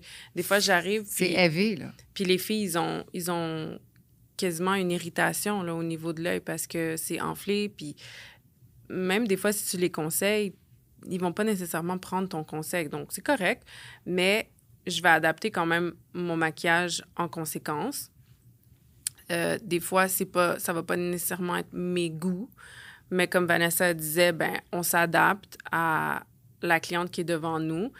Si je vois qu'une cliente, peut-être, elle est trop exagérée sur ses lèvres, tu sais, je vais y aller un petit peu avec quelque chose qui est moins frappant. Je vais pas mettre un contour de lèvres ou, tu sais, je vais aller avec peut-être un gloss ou quelque chose de comme plus satiné, juste plus naturel. C'est sûr qu'on s'adapte parce que en bout de ligne, des fois, il y a des clientes que ils savent pas nécessairement qu'est-ce qu'ils aiment pas, mais ils aiment pas quelque chose. C'est parce qu'ils n'ont pas d'éducation dans ce domaine-là. C'est Ben, juste ça. Oui, mais à la fin de la journée, ça reste quand même que la cliente elle va peut-être pas être capable de verbaliser qu'est-ce qui lui dérange, mais elle va quand même être capable de détecter qu'il y a quelque chose qui est pas dans ses goûts. Tes week-ends sont très occupés. Ouais. Ta vie sociale doit en manger une claque parfois, si je peux dire. Mm-hmm. Ton couple, tu as choisi de travailler 4 à 5 jours par semaine. Ouais. C'est quel jour que tu travailles? Je pense que chaque semaine est différente. Ça dépend des opportunités aussi qui viennent à moi. Ça dépend des contrats. Ça dépend parce que je fais aussi des photoshoots, des vidéoshoots. Donc, ça dépend des semaines. Il y a des semaines que ça va être le lundi, il y a des semaines que ça va être le mercredi. Mais les fins de semaine sont toujours occupées. Vendredi, samedi, dimanche, tout le temps. Puis de très tôt à très tard. Donc, oui, ma vie sociale en prend un coup. Il y a beaucoup d'événements que je peux pas aller. Le côté positif dans tout ça, c'est que je me suis pas trop exposée au soleil pendant les 10 dernières années en été parce que je travaille. Donc, je peux l'air d'avoir 36 ans. Non, puis tu as la peau d'un canevas. Est-ce que ça existe une maquilleuse du lundi au vendredi de 9 à 5? Oui. Professionnellement, des gros contrats et tout? Oui, il y en a qui décident de travailler seulement dans des contrats où est-ce qu'ils vont faire des shootings photos dans du e-com. C'est moins le fun, c'est moins créatif, mais c'est plus stable comme emploi. Fait que c'est des contrats qui sont plus stables à ce que toi, tu as choisi de faire. Oui. Puis pourquoi pas avoir choisi celui-là?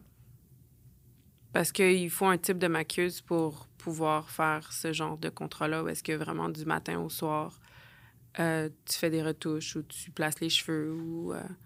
Puis moi, ça me dérange pas. J'aime ça le faire une fois de temps en temps, mais de façon régulière, c'est pas... J'aime pas trop la routine. J'aime quand les choses sont différentes. J'aime quand mes journées sont pas pareilles. J'aime un jour faire quelque chose de plus simple, puis l'autre jour... faire un maquillage beaucoup plus créatif, puis tout comme in between. Ton plus beau souvenir en date d'aujourd'hui, la plus belle expérience que tu as eue, personnelle, là, dans ton... Ah, personnel? Bien, personnellement, dans ta plus belle expérience que tu as vue, puis que tu as gardée pour toi, mais tu dis ça, là, c'est « Wow, j'ai eu une belle expérience en tant que maquilleuse. » C'est laquelle? J'en ai plusieurs, mais je pourrais pas... J'ai jamais vraiment pensé à savoir c'était laquelle qui était la fois que... Mais un beau souvenir, c'était une fois, j'avais été bookée pour faire un mariage au Mexique. Oui.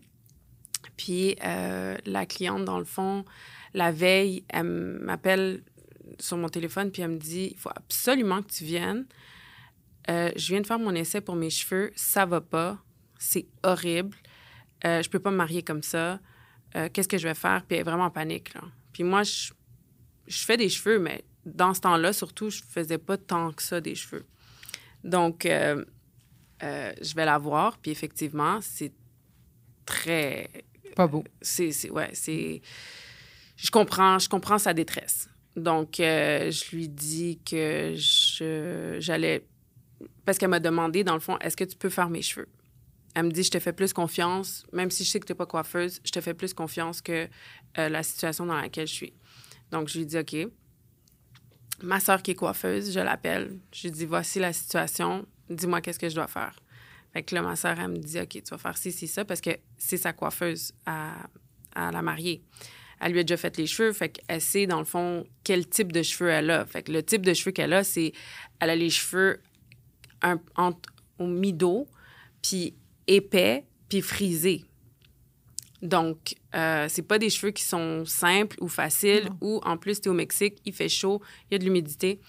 Donc là, elle me dit un petit peu quoi faire. Tu vas faire un updo, tu vas lui faire comme ci, comme ça, tu vas prendre des bobby pins, tu vas faire... tu sais, fait qu'elle m'explique qu'est-ce que je dois faire.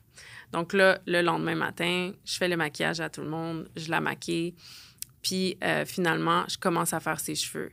Mais la manière que j'ai fait ses cheveux, bon, je peux pas dire que c'était parfait, que j'étais la coiffeuse de l'année, là, mais le bonheur, la satisfaction que la coiffeuse, que la mariée, elle avait... Envers toi, la gratitude. La gratitude. Puis j'ai ressenti cet amour-là toute la journée. De sentir vraiment que tu as fait la différence dans la journée de quelqu'un parce que, justement, comme je disais, elle était en détresse, puis que son mari... quasiment qu'ils me font un speech au mariage pour dire à quel point j'ai changé comme la journée. Puis, ouais, ça, c'était quand même un beau souvenir. Souvent, on va t'amener avec eux en voyage pour faire des mariages. Combien de temps tu pars? Ça dépend. Il y a des fois, je vais partir une semaine, fait que je vais prendre des vacances aussi en même temps. Puis des fois, je vais partir comme 5 jours, 4 jours. Et ils vont payer pour tous les frais? Mm-hmm. Et tu vas faire les cheveux aussi à tout le monde? Non. Tu fais pas les cheveux? Non. C'était juste cette fois-là? Non, ouais. Bien, c'est sûr que, tu sais, après avoir eu beaucoup d'expérience à faire des mariés, souvent, il arrive des situations où est-ce que les cheveux, c'est pas... Pour rester gentil et folie. Des fois, les cheveux, c'est quand même horrible. Donc, ça m'est arrivé plusieurs fois de devoir retoucher les cheveux, de devoir aider la mariée, de lui dire, OK, ça n'a pas d'allure, viens, je vais te refaire comme ci ou ça. Donc, de fil en aiguille, à travers certaines situations, j'ai juste commencé un peu plus à en faire, mais je le publicise pas parce que je veux pas rentrer dans un... Je veux pas offrir ce service-là. Je veux pas offrir les cheveux et le maquillage. Je veux vraiment juste rester dans ma niche de maquillage parce que déjà, c'est beaucoup. Mm-hmm. Opportuniste ou tu as un plan d'affaires? Je pense que je suis les deux. Contrairement à Vanessa, je suis moins spontanée, puis je veux pas dire comme... C'est correct, tu peux m'appeler. Ben, c'est juste que Vanessa, des fois, elle va partir sur une idée, puis elle a de la misère à se décrocher de l'idée parce que ça fait tellement de sens dans sa tête. Mais moi, je suis plus... je suis un petit peu plus cérébrale quand il s'agit de ma vie, de mon avenir, de mon argent, mes décisions, ces choses-là. Je suis un petit peu plus on the safe side. Puis, il faut que ça fasse du sens. Si ça fait du sens, si les calculs sont bons, si c'est réaliste, let's go. Ton mentor dans ta vie de maquilleuse, si tu avais à référer à quelqu'un, c'est qui ton mentor? Bonne question. Qui? Vanessa. Non. C'est qui? Je pense que j'en ai plusieurs petits Le plus gros. comme mentors, mais je pourrais dire ma sœur. Ta sœur? Ouais. C'est ton mentor. Ouais, ben faut pas lui dire, par exemple, parce Elle que... va l'entendre. Ouais, je sais. On est désolé, tu viens de le dire. Puis on coupe pas ici. Fait qu'on garde tout, fait qu'elle va le savoir. Mais c'est un beau compliment. Ouais, Pourquoi que c'est ton mentor?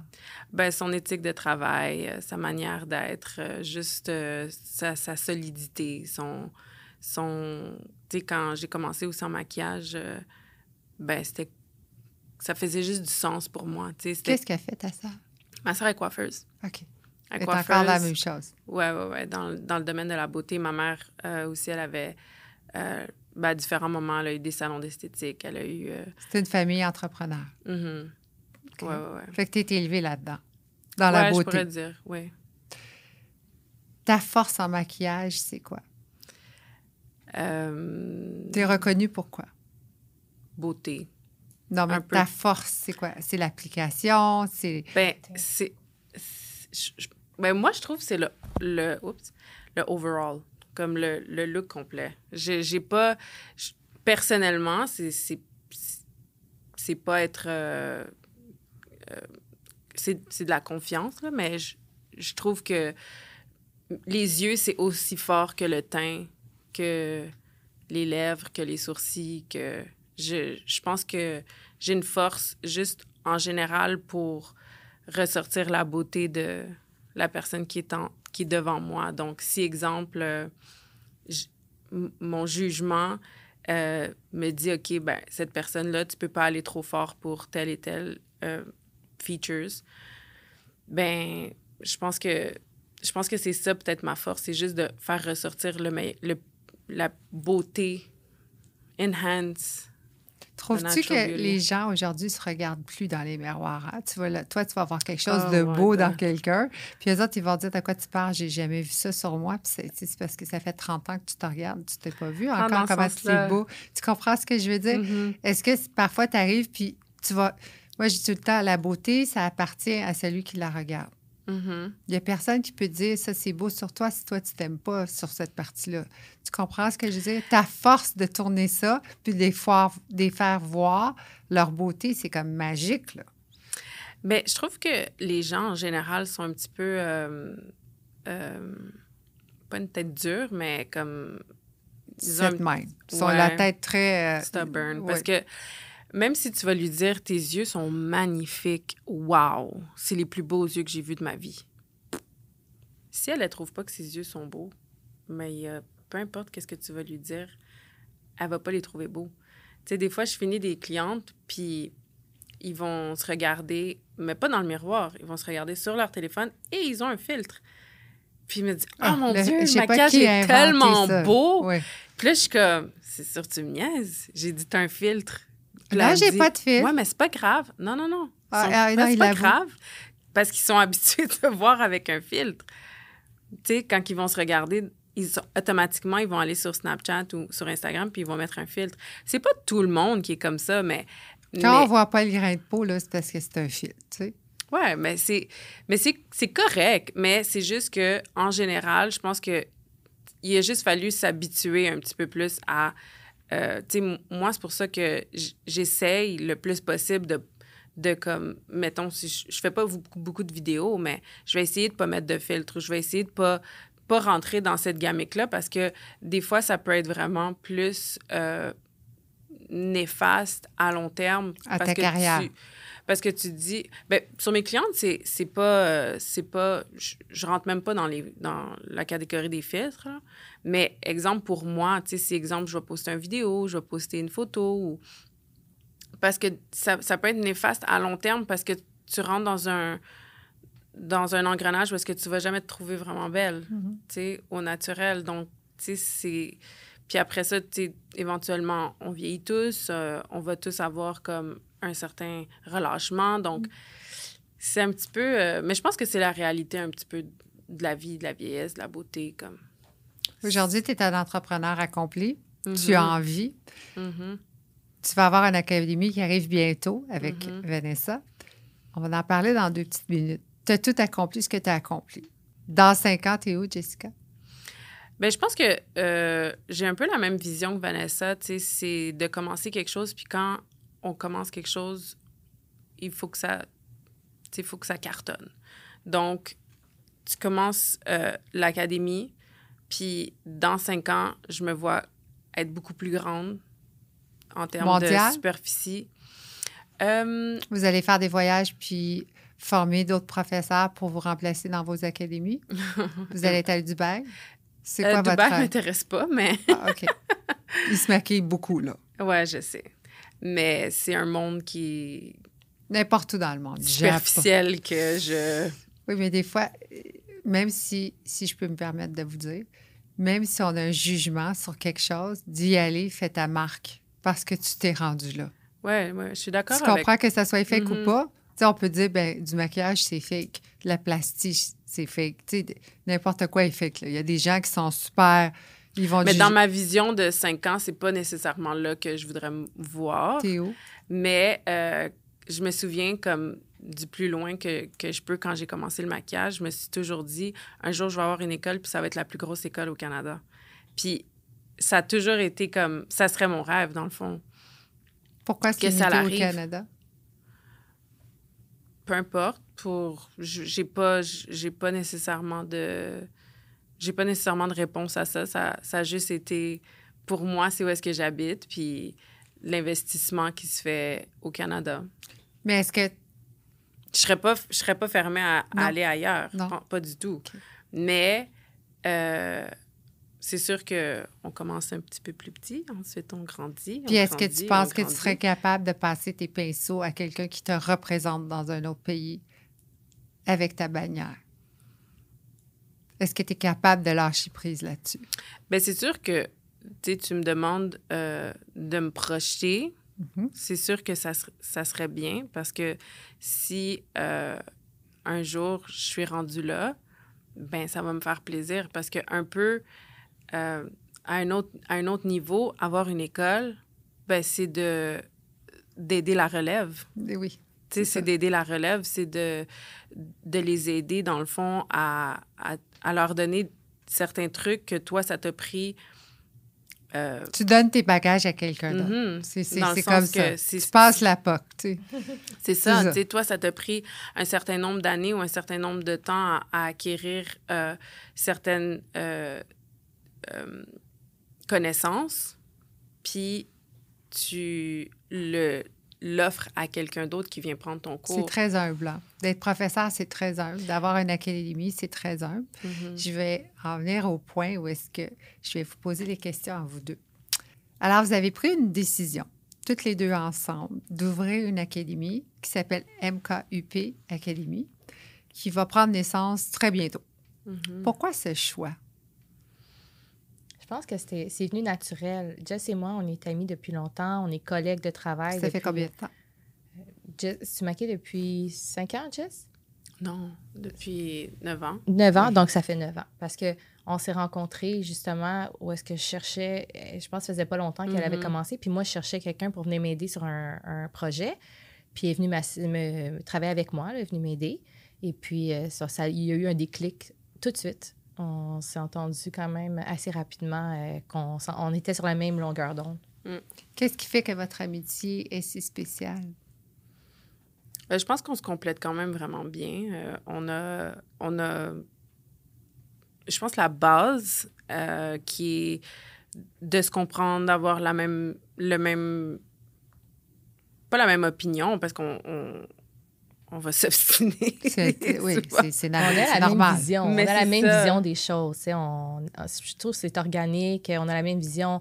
On a une facilité de communication dans le sens que on est capable de surmonter des obstacles normaux des amitiés parce qu'on communique quand même bien ensemble. Mhm. Vous maquillez le même style ou pas du tout? Moi, je dirais similaire. Je pense que moi, j'ai quand même beaucoup appris du style à Jess. Je peux dire ça. Je sens que Jess, elle a quand même un style assez particulier, assez développé dans la mode et beauté. Puis j'admire ça. Fait que moi, je trouve que j'ai quand même développé... Tu sais, on change, on évolue en tant que Oui. maquilleur. Fait que moi, j'ai commencé quand même beaucoup avant elle. Fait que j'ai changé mon style. Puis depuis, je m'adapte aux tendances et tout ça. Mais elle a quelque chose de très particulier. Puis moi, je trouve surtout dans les teints. Fait que... Je trouve que j'ai appris beaucoup d'elle au niveau du teint. Qu'est-ce que tu as appris de Vanessa, toi? Pour y remettre le compliment. En termes de maquillage? Oui. Je ne rien. Non, mais c'est parce que moi, je suis pas du genre à regarder nécessairement. On va partager, tu sais, on va partager sur des produits qu'on aime, sur certaines techniques ou, tu sais, c'est sûr que j'aurais aimé ça que Vanessa, elle me dise, OK, let's go, viens, je vais te montrer comment faire des maquillages de cirque parce qu'il y a une technique qui est très, très, très spécifique que je connais pas. Donc, c'est sûr que on a comme toutes les deux un certain enlignement que à travers, je veux dire, notre amitié puis le temps, on se partage autant au niveau des produits que des techniques différentes. Ou, exemple, des fois, je vais peut-être l'appeler puis je vais dire, comment tu aurais fait ça? Mettons, j'ai une cliente que sa peau était de telle façon ou peu importe, mais comment toi, qu'est-ce que tu aurais utilisé pour ce type de peau-là? Donc, c'est vraiment un échange. Puis c'est ça qui est le fun aussi d'avoir... tu sais, elle disait tout à l'heure qu'on est dans un milieu où est-ce que les filles, on est souvent seules. Ou en compétition. Ou en compétition. Mais c'est le fun d'avoir comme... Puis on n'a aucune rivalité ensemble. T'sais, on ne se sent pas que l'une doit faire plus que l'autre ou l'autre doit être meilleure que l'autre. Il n'y a vraiment pas ce côté comme de compétition-là. C'est plus une question d'entraide. Si je ne peux pas le faire, est-ce que tu es libre ou... vice-versa. Donc, on a vraiment comme ce côté-là où est-ce que c'est une certaine entraide, ensemble, plutôt que d'y aller de façon comme plus négative. Là que vous avez marqué votre marque séparément, vous vous apprêtez à être joints. Vous allez faire une équipe, ce qui n'est pas vu beaucoup ici au Québec. 2 entrepreneurs dans le même métier qui font presque la même chose. Je veux dire, c'est des spectacles quand même. L'Oréal, puis toi, Cirque du Soleil, c'est quand même un spectacle. C'est pas les mêmes maquillages. L'industrie est très difficile entre femmes. C'est féroce. Qu'est-ce que vous pensez qui va se passer? Comment la réaction des autres vont sortir? Bien, tout à l'heure, quand Vanessa parlait d'avoir une certaine communauté entre les femmes, bien, moi, j'espère que ça va avoir le côté comme positif de se dire, OK, tu sais, 2 filles se sont joints ensemble pour créer quelque chose. Donc, c'est beau à voir. C'est du empowerment. Donc, tu sais, c'est en quelque sorte, c'est d'inspirer. Tu sais, tout à l'heure, quand elle parlait, ça me revenait toujours dans la tête de me dire, mais c'est ça, une école. C'est ça, quand tu deviens un professeur, tu deviens un mentor, tu deviens un exemple. You lead by example. Absolument. Donc, d'avoir justement cette complicité-là, puis d'avoir comme cette amitié-là qui nous a permis de créer quelque chose, puis de rentrer dans une business, puis de s'être joints, puis de montrer à d'autres personnes que c'est faisable, puis aussi les filles qui vont venir prendre le cours. Donc, tu sais, d'avoir un exemple de dire... de l'industrie qui est à votre niveau. Mm-hmm. Vous allez déranger. Là, vous ne le voyez pas comme ça, là, mais vous allez déranger. Parce que tout ce qui dérange, qui est hors du commun, rendu à votre niveau, de vous associer, dans le fond, c'est très intelligent ce que vous faites. Les autres ne le perçoivent pas comme ça. Vous allez être capable, entre vous deux, vous soutenir parce que je le sais que vous êtes des femmes fortes puis ça va fonctionner. Mais il ne faut pas se laisser tomber, là. Il ne faut pas vous faire ébranler parce que ça va arriver. Puis vous savez quoi? Ça va être le plus beau compliment de votre vie. Parce que plus qu'on parle, plus qu'on s'attend à se faire détester, plus qu'on se fait comparer, plus fort qu'on devient. Mais je pense que tu as quand même, avec les années, comme vous parliez aussi tout à l'heure par rapport à la compétition, puis je pense qu'on a quand même déjà goûté à ça un petit peu de façon individuelle. Donc, moi, je sais pas pour toi, on en a jamais... Mais c'est ça qui va faire votre force. Vous allez voir, vous allez vous démarquer à cause de ça. Mais par rapport à l'académie, je pense qu'il y a aussi ce qu'on veut faire, c'est quelque chose qui n'existe pas encore. Exactement. Moi, j'en ai pas vu à Montréal. Là, de ce qu'on, là, on parle en surface, mais si on regarde tout le détail, tout le travail qu'on est en train de mettre, puis le bagage que nous, on a acquis, on va... Moi, je donnerais jamais les clés de mon académie à quelqu'un pour dire, vas-y, donne le cours. J'engage pas un professeur. On va enseigner le cours, surtout au départ, parce qu'on veut vraiment s'assurer de la qualité du produit, exactement, de qu'est-ce qu'on va livrer. On veut vraiment s'assurer que quand la personne va sortir de l'école, elle va se dire « Wow, j'ai vraiment appris, je suis vraiment confiante dans mon travail, puis je sais que j'ai vraiment, tu sais, ce que j'ai investi là, pour avoir mon diplôme, ça valait vraiment les sous que j'ai payés. Je veux que ça vale la peine quand tu pars, que tu dis, je suis vraiment contente de cet investissement-là que j'ai fait. Parce que moi, vraiment, là, c'est le meilleur investissement que j'ai fait de ma vie. C'est un beau compliment. C'est un beau compliment pour Vanessa, ça. C'est très... Puis aussi pour toi, de te faire confiance. Est-ce que vous avez eu peur à un moment donné? Est-ce qu'il y a eu un moment donné, dernièrement, vous êtes tout nouveau, de vous dire « Ah, ça va-tu fonctionner? On voit-tu trop grand? On voit-tu pas assez grand? Comment on va faire? » Je pense qu'on est un peu là-dedans. Ah oui, vous êtes là-dedans maintenant? Ouais. Est-ce qu'il y en a une des deux qui voit trop grand pour l'autre? Est-ce qu'il y en a une qui retient l'autre d'avancer puis l'autre avait avancé? Moi, je pense que c'est ça qui fait en sorte que ça va être notre force. Parce que moi, je vois très, très grand. Jess, elle me retire un petit peu. Tu sais, comme on s'équilibre. Puis c'est important d'avoir un équilibre parce que moi, je veux pas non plus plonger. Puis là, tu sais... Puis ça fait aussi... Ça fait... beaucoup à perdre. Non, vous avez des familles. Il faut apprendre à marcher gérer avant de courir. Donc, c'est drôle, moi, c'est plus mon optique des choses. Vanessa est comme... Je vois juste le... Moi, je m'en vais à Dubaï. Okay. Moi, je m'en vais à Dubaï. Jess, elle veut pas y aller. Mais c'est juste dans le sens que ça fait longtemps qu'on travaille là-dessus. On l'a jamais encore officiellement lancé. Là, on le lance. Mais on l'a pas lancé parce que justement, il y a eu des moments où est-ce qu'on a dit, OK, oups, c'est pas le bon moment, faut revoir, on s'est rassis à la table, on a revu des choses. Tu sais, c'est beaucoup de travail, une académie, puis surtout quand tu veux que ça soit fait correctement, autant au niveau du plan de cours, le contenu du cours, comment on veut le livrer. La vision entière là, de qu'est-ce qu'on veut vraiment offrir aux personnes. Même, tu sais, tout est passé au peigne fin. Même où est-ce qu'on va être situé? Il faut penser à plein de choses. Est-ce qu'il y a du stationnement? Est-ce qu'on est proche d'un métro? Est-ce qu'on... Tu sais, il y a plein de détails à voir. Puis je pense que le fait qu'on soit aussi différentes dans ce sens-là, on se complète, ça va faire en sorte que ça va être ça notre force parce qu'on va être capable de vraiment en arriver. Puis on est capable justement de se rejoindre au milieu pour en arriver au produit final qui va être magnifique. Il y a beaucoup de respect aussi dans notre amitié. Donc... Mais là, ce ne sera plus juste de l'amitié. Il y a... Mais la base fait en sorte que on a des bonnes bases. Donc, je pourrais pas aller en business avec quelqu'un que soit que je respecte pas ou que je fais pas confiance ou que je me dis son éthique est louche. Tu sais, je pourrais pas aller en business, je préférerais le faire toute seule mais le fait qu'il y a ce respect-là entre nous fait en sorte que, tu sais, s'il y en a une qui veut absolument quelque chose, puis qui veut pas budge... lâcher prise. Ben, tu sais, il va falloir qu'on travaille ensemble pour que les besoins soient... Comment ça se passe quand ça arrive? Ben, je te dirais qu'on est quand même capable de trouver un juste milieu. Là, je vais poser une question hyper plate. Tout est sur papier, là. Entrepreneuriat...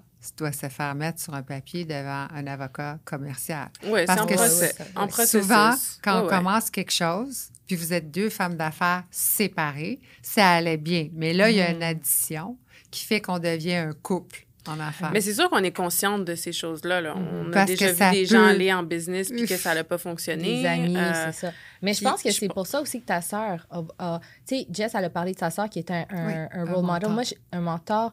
Moi, j'ai connu Nadia plus tard, puis honnêtement, c'est une personne qui a été en affaires, qui a eu ses propres business, qui est entrepreneur elle-même. Fait que, tu sais, on a aussi des opinions des gens autour de nous. Il y a sa sœur, tu sais, comme moi, j'ai des gens autour de moi aussi qui ont eu des business. Fait que je pense qu'on est bien entouré en général pour avoir des bons conseils, puis on veut faire les choses correctement. Faire les choses d'une façon smart. Exactement. Aussi, parce qu'on ne sait pas ce qui peut arriver. Là. Une des deux décède. Autant la business que notre amitié. On veut protéger autant la business que notre amitié. C'est plate à dire, mais c'est comme un mariage. Puis souvent, quand on commence une business, on a tous les papillons, comme une first love. Hein? On est comme, oui, ça va bien aller, je vais être millionnaire dans 5 minutes. C'est pas le même pantoute, mais en tout cas. Et là, mon frère, il est comptable fiscaliste. Fait que c'est sûr qu'il va nous enligner comme il faut. Juste bien faire les choses, des fois, ça change toute la donnée et ça apprend à savoir qui est le rôle dans la compagnie.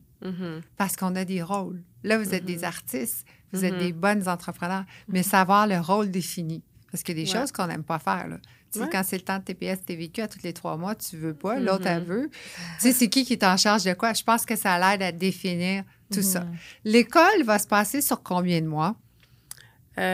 Pour l'instant, on est encore en train de regarder au niveau de la réalité des choses pour la personne qui va venir prendre le cours.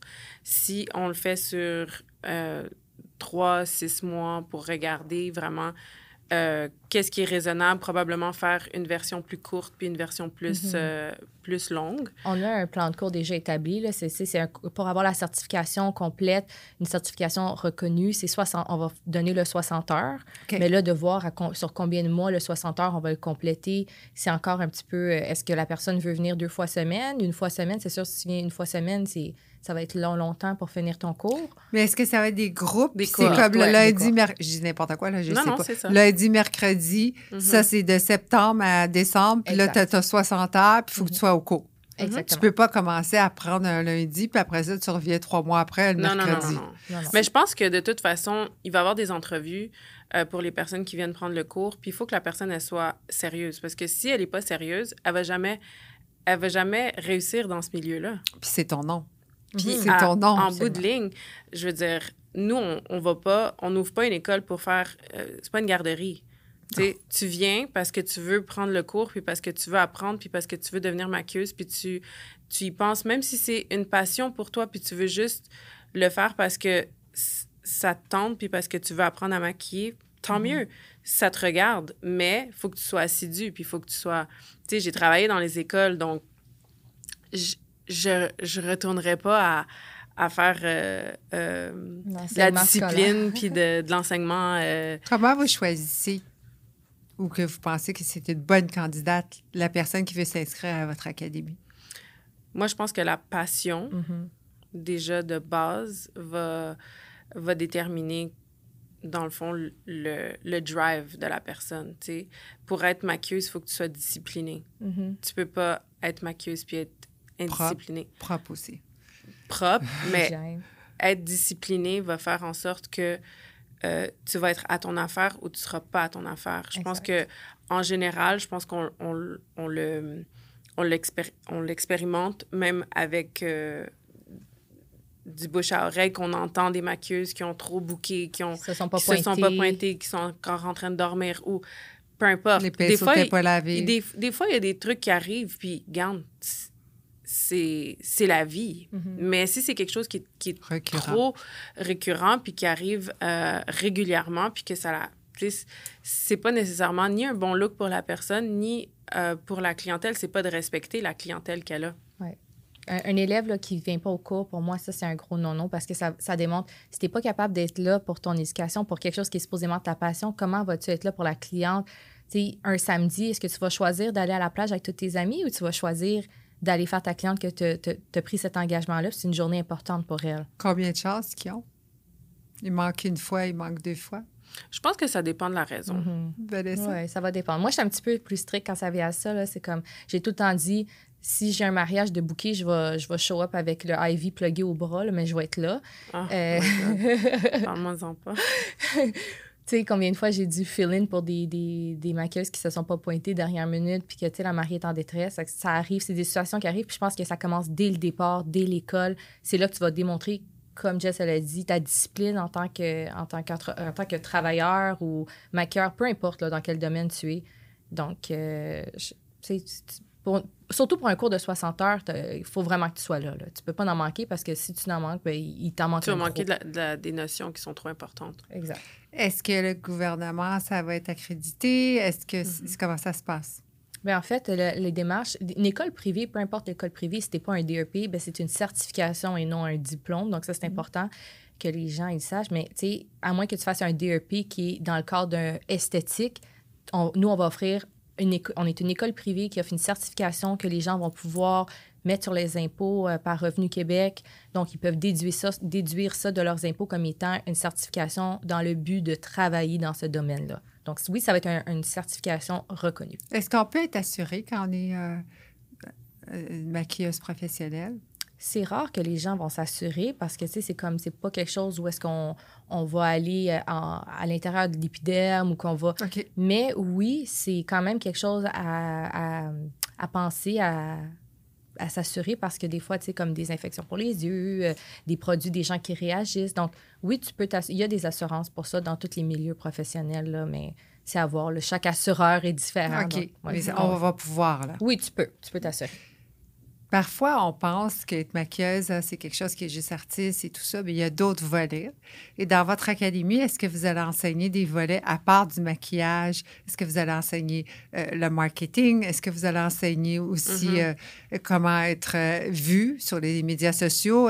Qu'est-ce qu'on va obtenir dans cette certification-là? Oui, ça va être une certification qui va être quand même assez complète, puis on va vraiment regarder en détail les à côté. Parce qu'être maquilleuse, c'est pas juste être talentueuse puis faire le travail. C'est de bien se présenter, de répondre, comment tu vas répondre à ta cliente, comment tu vas faire en sorte aussi que la cliente, elle soit à l'aise de te booker si jamais elle a certaines craintes. C'est comment te présenter sur les réseaux sociaux, comment utiliser la lumière pour prendre tes photos, pour pouvoir... Parce que dans le fond, c'est quand tu es maquilleuse, honnêtement, tu n'es pas juste maquilleuse. Tu es secrétaire, tu fais du marketing, tu fais... t'as plein psychologue. T'as plein de cordes à ton arc, puis t'as pas le choix de le faire parce que si tu veux avoir du succès... Reconnu. T'as pas le choix. C'est pas tout, le talent. Des fois, il y a des personnes... Moi, je dis toujours... Parce que surtout quand j'ai commencé en maquillage, il y avait d'autres maquilleuses que... ça fait 10 ans que je maquille, ça fait 10 ans que je maquille. Puis... Moi, ça faisait peut-être 1 an que je maquillais, puis à un moment donné, je me suis dit, puis ça fait 10 ans que tu maquilles. Tu as peut-être de l'expérience, mais il y a des personnes qui vont faire plus en moins de temps, puis peut-être que toi, ça fait 10 ans que tu fais la même erreur.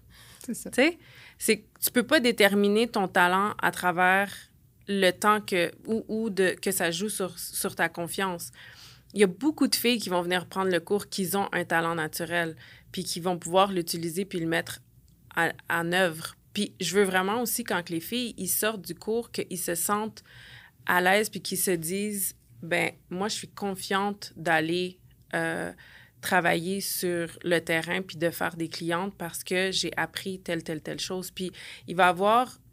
Aussi, après les cours, il va y avoir une plateforme où est-ce que les filles vont pouvoir poser des questions. Si jamais il y a une situation X où est-ce qu'ils ne savent pas nécessairement comment trouver la solution, ils vont pouvoir avoir ce recours-là de dire, je peux juste envoyer une question ou avoir cette communauté-là entre filles que même peut-être ça va être une ancienne qui va lui répondre. Puis, tu sais, ça va être comme de vraiment...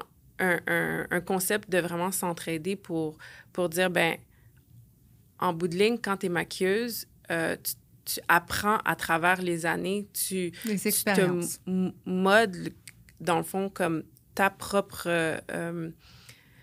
ton propre talent, il va changer. Au début, tu vas pas maquiller comme tu vas maquiller dans 5 ans, dans 10 ans. Donc, tu sais, c'est vraiment de toujours être... C'est un apprentissage en continu. Tu développes tout le temps, tu es tout le temps en développement, tu es tout le temps comme que... Tu sais, elle dit, tu vas te modeler en tant qu'artiste au fil des années. Tu sais, depuis tantôt, on dit tout le temps les filles, puis une communauté, mais aussi, c'est ouvert à tout le monde. Là. N'importe qui peut venir, autant femme comme homme. Mais tu sais, c'est un réflexe là, qu'on dit ça parce que quand on pense de le câlinisme ou la compétition, c'est souvent plus entre les filles qu'on ressent Québec, ça. Oui. Pas aux États-Unis. Mais... À LA, il y a beaucoup d'hommes qui maquillent. Oui, c'est ça. Mais même au Québec, il y en a beaucoup des très bons maquilleurs reconnus, tu sais, dans le milieu là, du show business, qui c'est des maquilleurs très, très super bons. Mais à l'école, on va accueillir tout le monde. À votre académie, si on est déjà maquilleuse, est-ce qu'on peut venir pour juste resuivre un cours? Oui, Parce que moi, je crois que être maquilleuse, ça ne s'arrête pas avec un certificat, c'est d'aller chercher toujours de l'éducation pour continuer à être au niveau et même au-delà de ses attentes. Est-ce que vous allez accepter les gens qui ont déjà certifié avec des gros noms qui vous impressionnent, mais qui rentrent? Là, absolument. Je pense que comme, on en parle depuis tantôt, le développement, puis on apprend de l'une l'autre, tu sais, que ce soit l'échange. Donc, oui, n'importe qui peut venir prendre un cours, puis autant faire la formation de base que venir faire du perfectionnement. On va offrir éventuellement des masterclass aussi. Je sais, toutes les deux, on regarde des gens autant sur les réseaux sociaux que des maquilleurs plus connus pour apprendre des nouvelles techniques, puis tout ça. Donc, oui, je pense que... Parce qu'il n'y a pas... Il n'y a pas un maquilleur qui connaît tout. C'est ça la beauté du maquillage. Parce que tu peux avoir certaines forces dans une catégorie, puis dans d'autres catégories, tu peux connaître absolument rien. Donc, c'est vraiment... Je pense que, tu sais, de façon générale, si on y va... Tu sais, autant moi, je vais aller prendre peut-être une formation avec un autre maquilleur que j'aime sa technique, j'aime comment il travaille, comme qu'il y a d'autres maquilleuses qui... Tout va être disponible puis va être possible. Puis c'est pour ça, en même temps, quand... Moi, je le fais déjà, donner des formations à des maquilleuses qui veulent avoir un perfectionnement. Fait que si tu veux investir dans toi, ben c'est sûr et certain que... dans ta carrière. Exactement. Sinon, ça ne marche pas. Là. Moi, j'en ai pris des formations avec d'autres maquilleurs qui étaient plus aux États-Unis. Puis tu payes une fin de semaine, tu t'investis dans toi. Mais il faut continuer. Si la journée que vous allez arrêter, ça ne marchera plus. Tu apprends différentes techniques, puis ça... Des fois, tu les utilises, des fois, tu les utilises pas. J'ai une question. Chacune de vous, répondez individuellement, une après l'autre. Un produit dans 5 ans. Vous êtes famous avec votre académie. Vous êtes déjà rendu à Dubaï. On t'a amené de force. Et là, tu es mondial. Tu as un produit que tu veux développer. C'est lequel? Tu as droit à un.